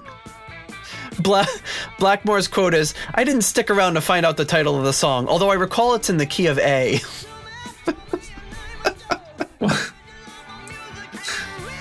You gotta think he's putting it on for some of this, just for us, because we eat it up. We think it's hilarious, but...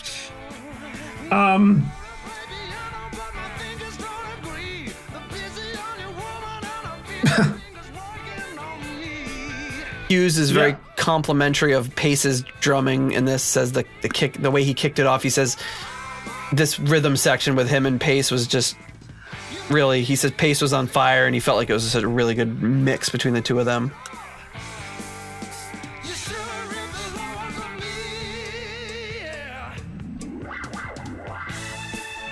Oh, I was wrong. There it is. There you go. Yep.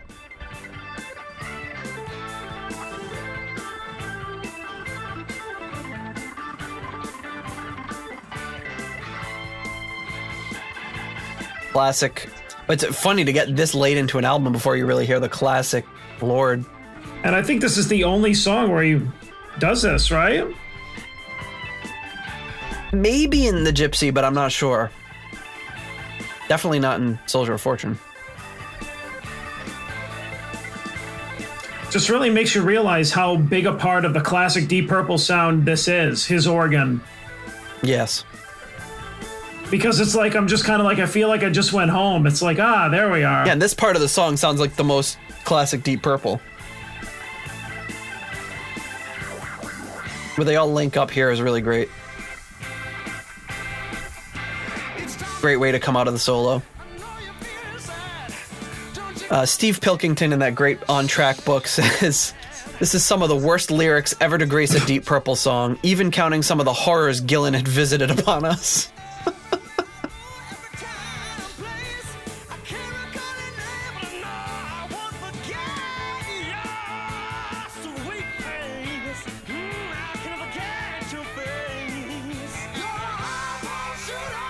Glenn Hughes says they were two songs short for the album, and this one was added at the end, so as a kind of filler.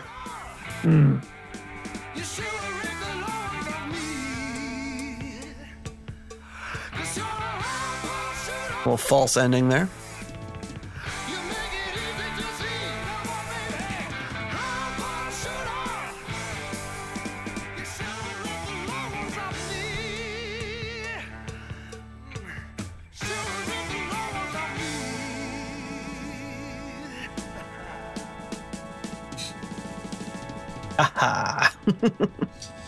It's Coverdale always throwing that shit at the end of songs.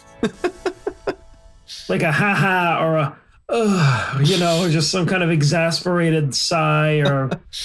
Well, he's giving it his all for sure. Yeah. So, that is Highball Shooter. Not a fan. Richie Blackmore is not a fan of the song. I don't understand why. I mean, it sounds like so many things we would have heard Deep Purple do over the years. Yeah.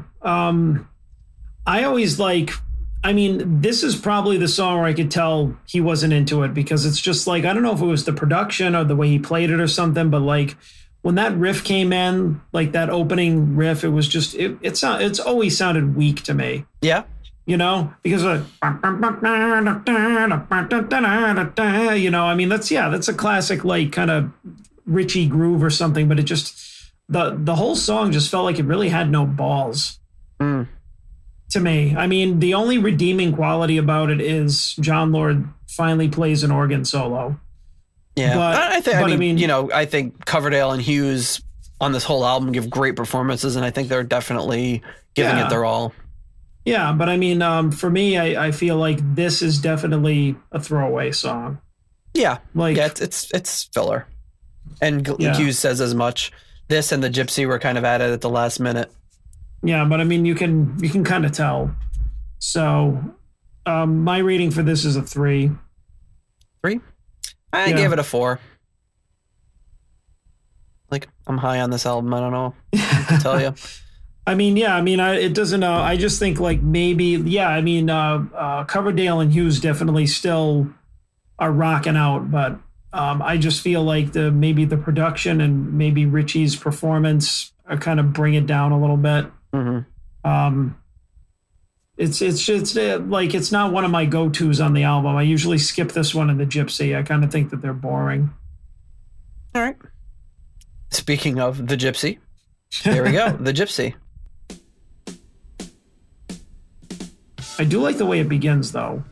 Yeah, I find this song to be very, like, kind of almost haunting. This little riff here.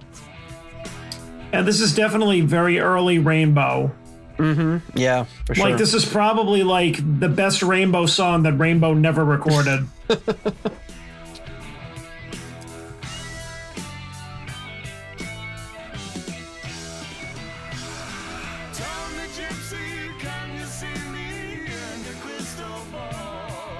This song, when I was researching the album for the episode, like, you listen to albums a million times, but you don't necessarily know all the names of the songs. Like, I'm looking at all the names of the songs, like, I know all these songs. I'm like, which one is the Gypsy? And then I played it. I'm like, oh, of course, that song. Yeah. But I really like it. It doesn't have, like, that same hook to really clue you in on the title of the song. So many albums like that where I've listened to them a million times and like I'll pick up the album and be like, oh, that's what that song's called? It's like I'm singing along. I don't even know the names of the songs. I mean, I kind of like the way that like he keeps layering the guitar parts. It just keeps building and building. And he just keeps moving up on them.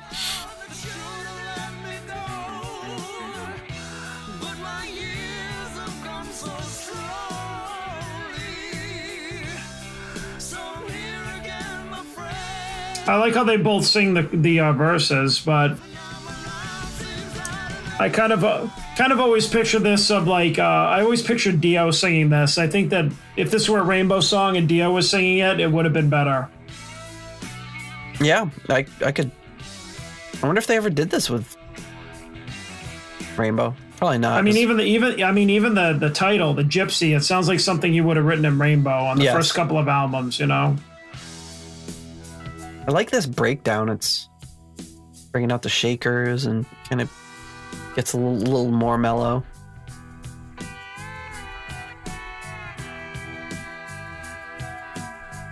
And you've got kinda that has the shakers from like the mule. It almost sounds like, yeah, almost sounds like Riders on the Storm in the background with Lord playing the Fender Rhodes maybe, or electric piano. Oh yeah.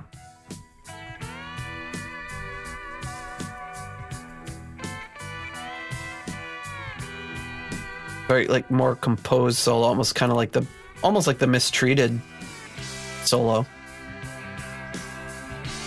You're right about that haunting feeling, though.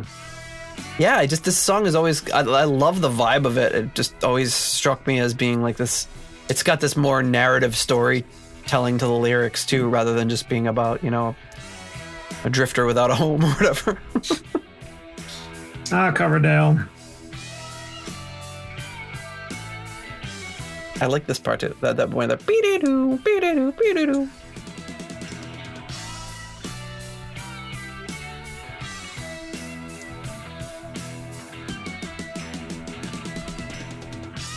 Almost very similar to Mistreated at the end there, at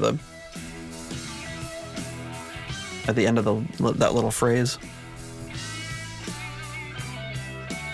I kind of like songs like this that are like, have this epic sort of close to them without being the final song on the album. Another song like that strikes me like that is I think it's SATO off of Diary of a Madman. I was just gonna say that. Oh my God, that's crazy. You know, like it's got this like epic feeling to it, like the album's coming to a close, but then they hit you with something else after that. That's it's crazy that we were thinking of the same exact song. Even though that song doesn't really sound anything like this song, but it's the same concept. It's the same concept, that build to this like, oh, that's this epic.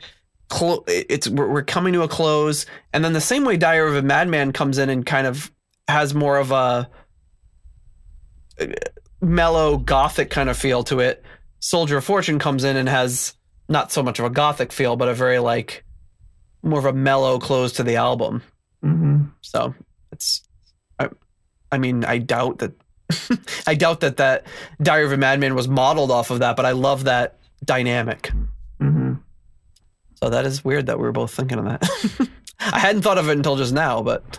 Well, it's obvious. I mean, we both like grew up on Ozzy and all that other stuff. So of course we're going to make those same comparisons. Yeah, our minds are in the same place usually with that sort of stuff. So the Gypsy, what say you on the Gypsy? You know, I kind of actually liked it better than I thought. I guess that like I lumped that one and Highball Shooter in together, and so I'm just kind of like, yeah, that wasn't. But I'm gonna give it a 3.5 just because Dio wasn't singing on it. I'm subtracting a half a point. It doesn't seem fair to subtract a half point. You know, guys, if you'd had Dio come in and sing this, you know, maybe I can give you a higher score. Well, just because I think it's a great song, and you know how I feel about Coverdale and Hughes, everybody should know by now. Mm-hmm. Love those guys, but I just don't think that their vocals were right on this. I think it should have been a Rainbow song. Yeah, I think we got to dig up if we could find that Rainbow ever did this. Probably not, but I mean, I could listen to it in my head and just put Ronnie's voice in there. But either way, like, great song, but not fully executed. But you know, I do like most of it, so I definitely will give it like the upper half of the average rating, you know? Yep. So how about you? I go with 4 Pilgrim Hats on the Gypsy. I do really like the setup for what's to come next and the whole feeling and vibe of the song.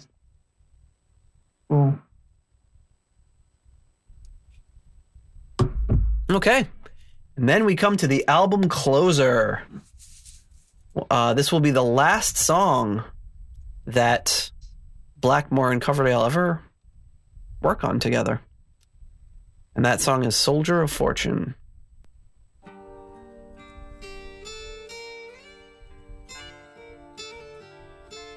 I'm busting out the acoustic. Trying to think. Has he done acoustic on any songs before? He must have. Not since like Mark 1, probably. Sure, there's one with Forgetting, but Not the Drifter. another song about a drifter. This is a song that's been performed by everybody too, every possible member of Deep Purple, and I saw a video of him performing it the other night with Blackmore's Night.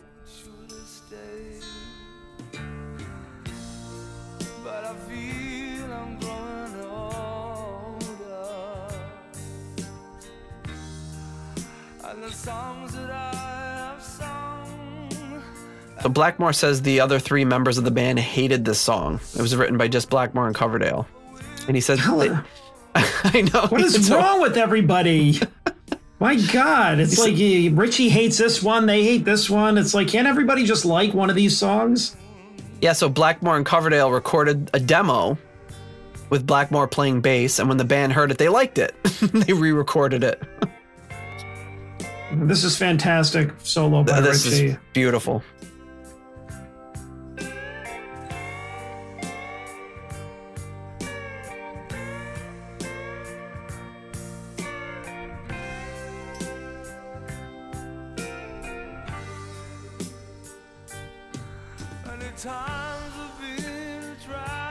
So Blackmore says, David and I wrote that song. It's one of my favorite songs. It's got a few of those medieval chords. You'll be surprised how difficult it was to convince the others to play that song. John fairly quickly said okay, but Ian and Glenn didn't want to know about it. So I said, I'll play your funky song if you'll play mine. Glenn hated the songs. He thought it was shit. Ian quit after 2 takes as well. Not enough for him to do in that song to prove himself. And I love these like synths kind of swelling here in the background.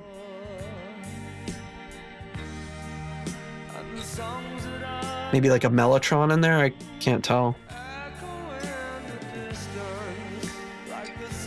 But it's like, I feel like if they had gotten actual strings, it also almost would have been cheesier. You know, like I love that synth and acoustic together. It's very distinctive sound.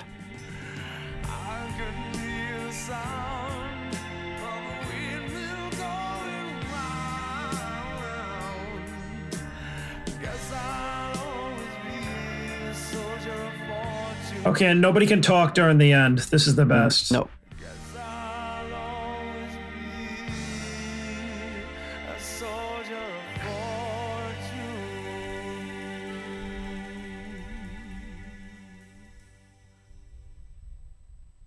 That's a great way to end the album. I think it ends on the major key, you know, like goes mostly being a minor song and ends on the major note there. It's real nice song. Yeah, Coverdale says that him and Blackmore shared a love of early Jethro Tull, and they liked incorporating Bach and English folk music together, and it's kind of where that came from. Blackmore was reportedly disappointed that the lyrics were not more literal about an actual soldier returning from home. It was more of a, so it's weird. I think that would have been much worse. Well, these people have like hard opinions on like friggin' everything. Yes. Yeah, I guess they do. And yeah, that's the close of Stormbringer, the end of the Mark III recorded era, and the last song that Blackmore and Coverdale would collaborate on. How about Hughes? What about him? Did he ever collaborate with Hughes ever again? Oh, no. Well, no, not after Mark III that I'm aware of. So. All right.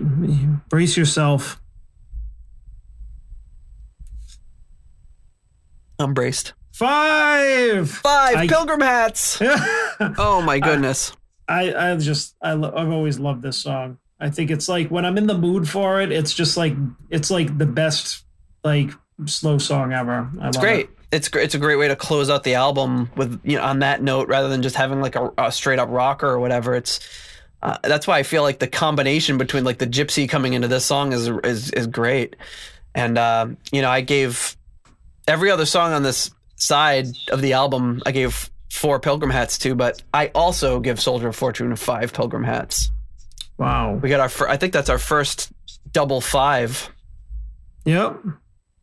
Yeah, it's like I don't know, whatever the snake eyes of 5s are. The jazz hands. We give them jazz hands. Jazz hands. It's great. It's a near perfect song as far as I'm concerned. I think it's a beautiful song, great lyrics, beautifully executed by Coverdale. Blackmore's guitar solo and his intro and chord progression. It's fantastic. Yeah, so that's the end of that. That's the end of that. That's Stormbringer. How do we make sense of all those ratings? Where are we at? Well, I'm kind of blown away by this one. This now has our highest combined rating. I think I might be pushing it a little more. yeah. Well, it only beats Burn by a couple of points. Mm-hmm. It's a 8. And honestly, Burn, if it wasn't for A200, my take on A200, that's what brought it down. Because I mean, that 3 really hurt it. Like if that song wasn't even on the album, the Burn would have been elevated. But oh,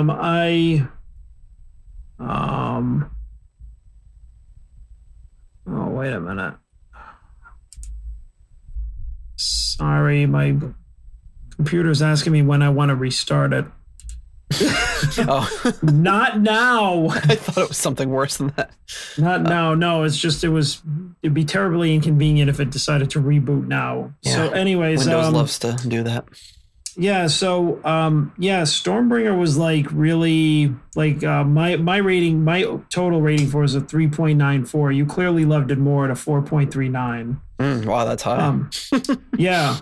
Which is way more than Burn. But even my rating for Burn wasn't as high as yours for Stormbringer, which is, just Stormbringer seemed to have gotten a lot more, love all around, although my overall rating for it was less. Yeah, you had a few 3.5s in there, or 3, I think, and I didn't have anything under 4. Not by too much, though. No. Which is, I don't know, I'm just kind of like, I'm really blown away that this has the... Like it edged out Burn just a little bit. I mean, I could see why, but it's just like I wouldn't have predicted that this would have been, as highly a rated album. But then again, like you said, I think you kind of your love for all things funky, I'm damn funky in my tastes.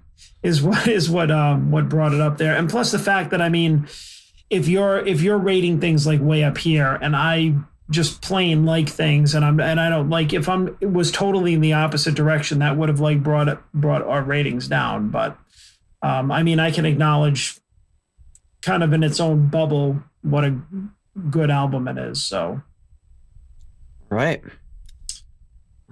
that's Burn. Okay, no, that's Stormbringer. That's Stormbringer. I'm living in the past. We talked about Burn too. That's Stormbringer. Stop living in the past, man. Stop living in the past. All right. So next up, just kind of concluding the album, it didn't perform as well as past albums. It went gold in America after a few weeks, which is pretty good. It was certified gold on January 9th, 1975. It peaked at 6 in Britain, number 10. It was in the top 10 in most European countries. In America, it reached number 20 and stayed there for 20 weeks. Coverdale handled all the press about the album. In an interview with NME, Coverdale said, "There's a whole lot of new ideas going down. It isn't contrived rock and roll." That is true.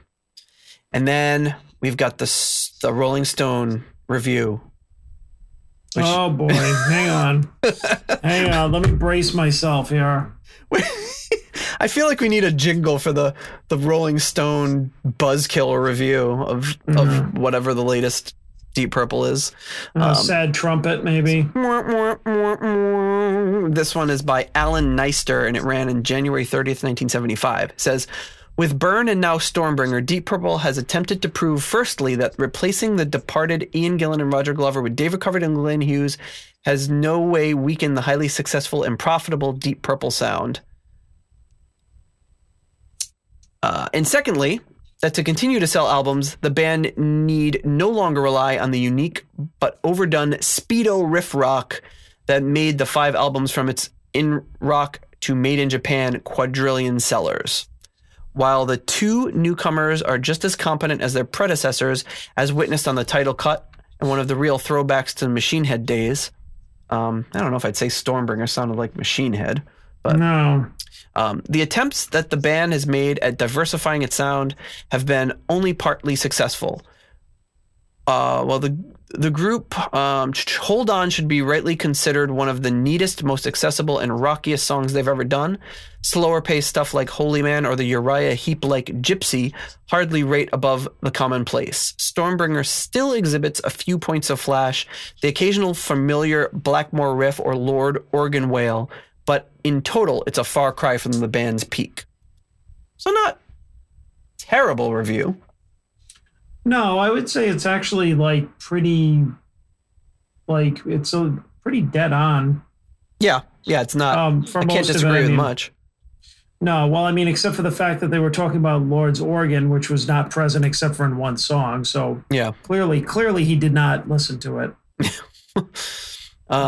So John Lord, in an interview with Mick Burgess, says, David and Glenn certainly did have more of an influence on Stormbringer for the simple reason that Ritchie took his eye off the ball as he had his idea in his head about Rainbow. He could have been stronger during the making of Stormbringer, and if he had been stronger, then Stormbringer could have been a better album. Not that it's a bad album, but it could have been a better one. It's quite a confusing album. At the time, our fans got a little confused by it. With Burn, we picked up the torch and ran with it. I just wish we could have stayed with it. I think Ritchie lost a bit of energy trying to deal with the runaway train that was Glenn Hughes. At the time, he was a bit of a loose cannon and hard to deal with, and I think Ritchie had just had enough. Wow. So, I can only imagine being in a band with Glenn Hughes when he was starting to get really into cocaine was not a fun thing. Yeah. John Lord talks about it in interviews just very nonchalant. Oh, yeah, we'd have a little sniff of this and a little drink of that and a little puff of that. And, he's very I don't know how you deal with it. I guess you just were used to it back then. So Blackmore talks about why there wasn't much guitar in the album. He says this, sorry. Because I refused. Yeah, I refused. I forgot to mute the intro outro, so I'm hearing it in my headphones, and it's very hard to concentrate. It's almost over, though. Blackmore talks about why there wasn't much guitar. He says, there wasn't as much guitar because, in a way, I was going through some personal problems, and I didn't have the people there that I wanted to record with. I was thinking about other things when I should have been thinking about the music. So he's pretty honest about it. In an interview with Sounds, Blackmore says, I don't like funk. It bores me to tears, but this is as far as it goes. It's the end of that. Back to rock and roll on the next LP, but apparently never happened. Blackmore, in Neil Pretty's Purple Records book, which is a great reference, he says, Stormbringer was crap. That's the whole quote. There you go, folks. Hughes, in Martin Popoff's Sail Away book, which is like a history of Whitesnake, but kind of starts off with some of the Deep Purple stuff. He says, when David and I came in, the band started to become more, and I'm going to say soulful, because we grew up in the north of England and we grew up listening to American R&B. Rather than trying to replace Gillan and Glover with 2 lookalikes and sound-alikes, they replaced them with 2 different commodities. It showed very strongly on Stormbringer what it was all about. And I like the change in music. I don't want to make Burn 2. Led Zeppelin did a really good job in their career making different records every time, so that's how I feel about Stormbringer. It's a different record. Ian Pace says, David was the new kid on the block, and he was very malleable. He was just enjoying the vibe of being in a big rock and roll band. Glenn's influences were so different, although on the first album, Burn, they were kept under control. When it came down to getting to the second one, Stormbringer, Glenn can't help it. He likes the music that he likes, and he was starting to change it. So it was starting to change from being a hard rock and roll band to something that was becoming a little more funky, which Ritchie hated. And then Coverdale says, oh my God, I wrote 2 songs which could have could be termed heavy metal or whatever. I've never embraced the term heavy metal because all my themes are emotional, but I wrote 2 songs to keep Richie Blackmore happy, which were Burn, which I still think is a classic, and Stormbringer, which basically, if you look at the lyrics, they are more or less sci-fi poems, but it never felt comfortable to me to have those. In fact, I think it's where he got the name Rainbow from, the hook in Stormbringer. Burn I can enjoy any time of the day, but I really don't go for Stormbringer. Funny to think that he thinks that about Stormbringer. And then Hugh Coverdale also said, the year I joined Deep Purple, the mostly played records I had were Sly and the Family Stones, There's a Riot Going On, and Stevie Wonder's Music in My Mind, and Donny Hathaway's Live. So talking about the soul music he's getting. And then a final quote from Hughes.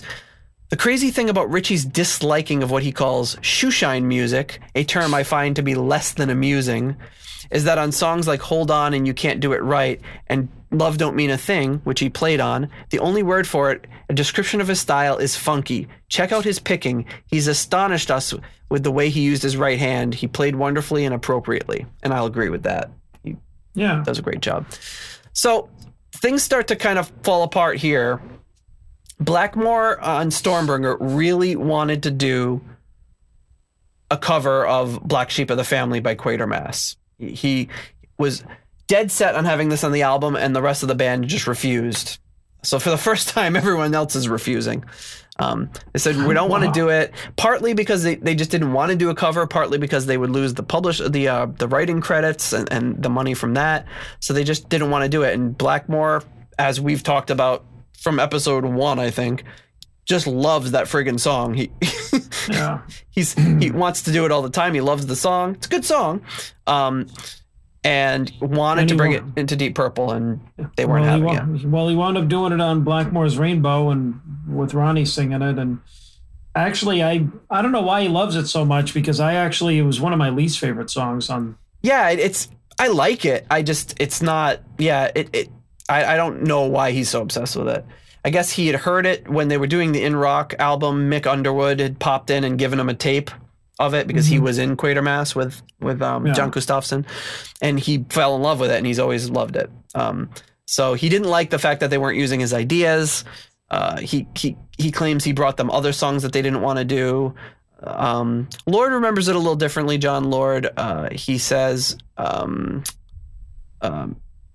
during the sessions, he says they would play things, and he says, I'm saving that for my solo album again. So he's playing the same kind of routine he did during Who Do We Think We Are. Nope, this is for my solo album, just being kind of a prissy little jerk. The band were making huge amounts of money from their touring, bringing in over £100,000 after 4 shows in the US. So that's huge money, even for nowadays, never mind back then. And then their accountant told them they all had to move out of the UK for tax purposes, because they were getting taxed well over 90% at this point. So they all moved to California. And Blackmore went first, and then Lord and Hughes and Pace followed him, as well as Coverdale. Coverdale claims he was being taxed 98% because of their earnings, which is insane. Jesus Christ. I mean, even, even though I'm sure they were making good money, that's a lot. Anything over 90% is pretty big. And then they were less contact with their management because they were thousands and thousands of miles away. They all had kind of developed their own routines. Their live set changed up a bit. They started layering in some of these new songs. They did a short tour around the States.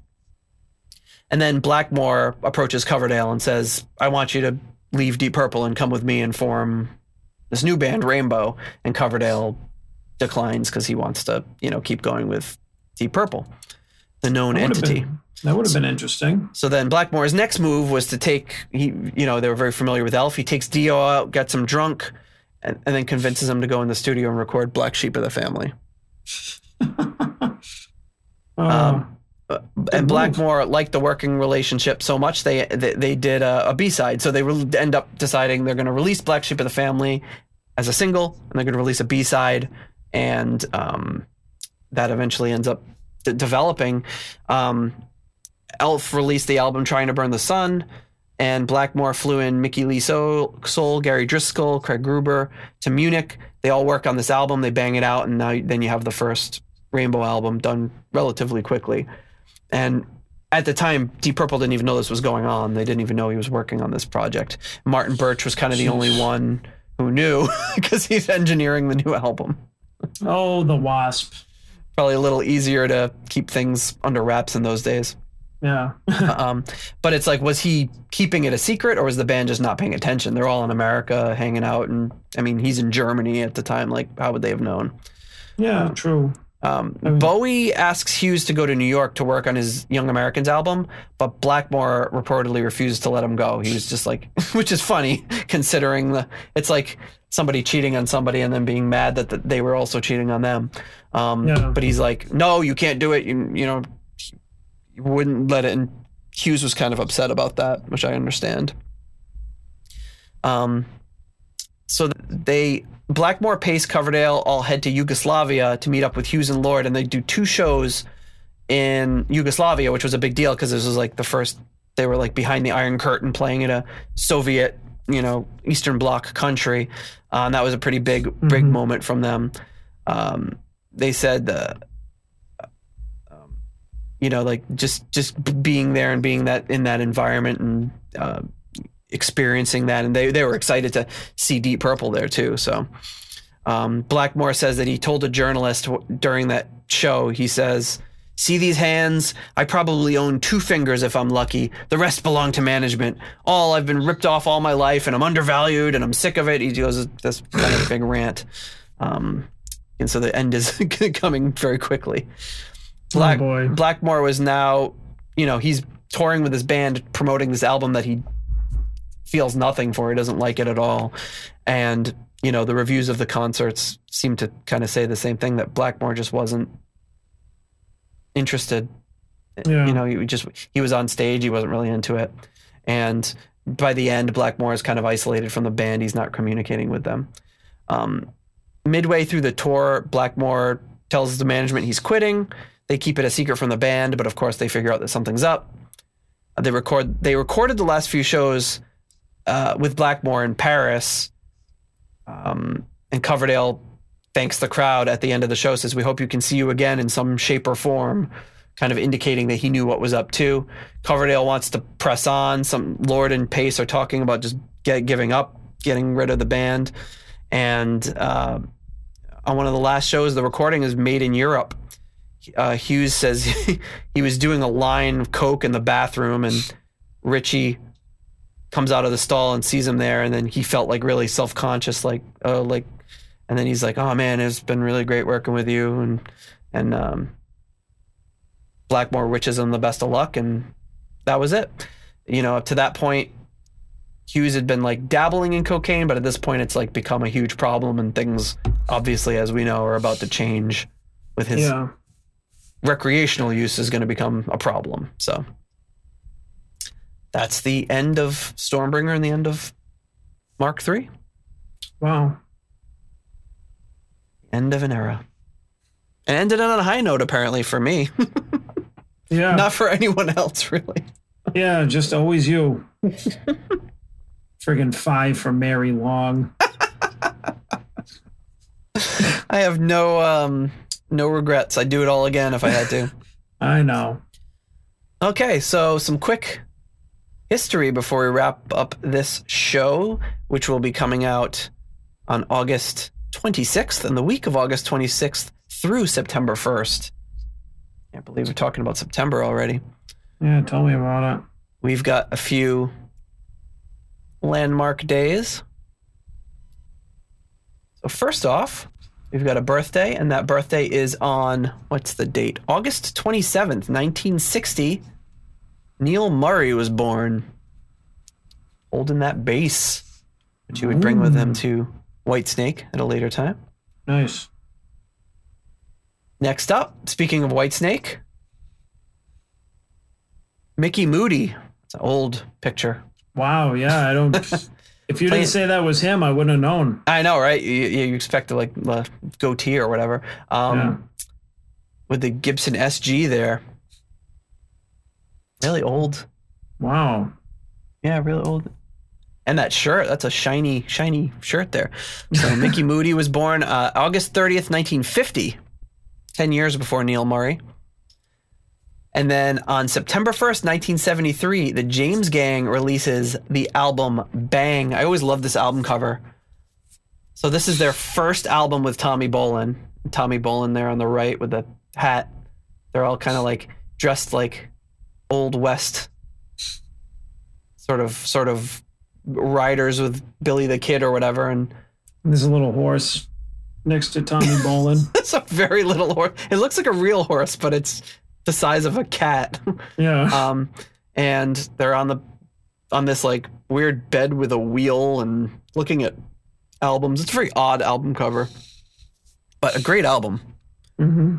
And then on August 27th, 1978, Gillan plays their first show at the Reading Festival. So look at all these characters. Yeah, and sorry that we're talking about a photo, but this picture will be in the show notes. But yeah, this cast of characters in the band Gillan is incredible. I mean, Ian Gillan looks like the most normal one. He does. He definitely. And then he's just got all these like. Well, I mean, the guy all the way on the left too, but I mean, the three in the middle just look like a bunch of. Yeah, John McCoy is just always like he is straight out of Central Casting. But yeah, funny. Great band. You know, this was after his stint with the Ian Gillan band, where it was, you know, not again. Here is wait till we get to Ian Gillan band if you want some unpopular opinions from me, because I can't get enough of it. I loved what they were doing, and everyone apparently else in the world hated it. And oh boy, you mean the fusion stuff? Oh, I love it. I love Clear Air Turbulence. It's one of my all-time favorite albums. And you got me into that album. Yeah, I mean, I haven't listened to it for a while, but I mean, I remember enjoying it. I loved it. And, you know, so people were tired of that, and you eventually just kind of went by the wayside, and they went back to Gillan, which was a much more straightforward, although there were some elements of that too, but much more straightforward, trying to redo Deep Purple almost a little bit. But both great bands. I just always leaned more towards Ian Gillan band rather than Gillan. So there you have it. Those are the historical landmark dates coming up in the last week of August. And that brings a close to Stormbringer and the Mark III era. Close it. Bless it. And next week we'll be talking about the background and history, the incredibly rich history of the very young Tommy Bolin when he joined Deep Purple. So some great stuff to pluck from the archives. And, you know, unlike past, you know, some of the past things we've been looking into, like finding these old records and like, I'm not even sure if they're on this, and these kind of like crappy psychedelic music from 1967 or whatever. Bolin's got a huge catalog by this point, and a lot of stuff to talk about into his history. You know, he only made it to 25, sadly, but he had a huge amount behind him. He must have been maybe 23, 24 when he joined Deep Purple. Probably 24. He wasn't in the band for very long. Yeah. And a lot to talk about next week. So until then, I'll bid you adieu and get your Tommy Bolin fix in, and we'll start talking about some of his history. Heck yeah. All right. We'll talk to you next week. All right. Good night. Bye-bye. Thank you for listening to the Deep Purple podcast. If you like what you hear and would like more episodes in the future, please donate on Patreon to support the show.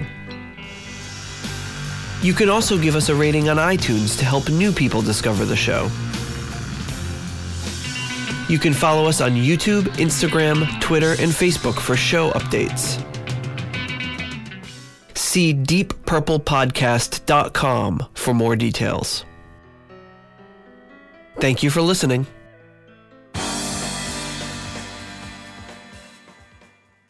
I like it. It was just like, yeah, and I ate a bacon double cheeseburger, and then all of a sudden your voice was like, yeah. Yes, we did. Ah!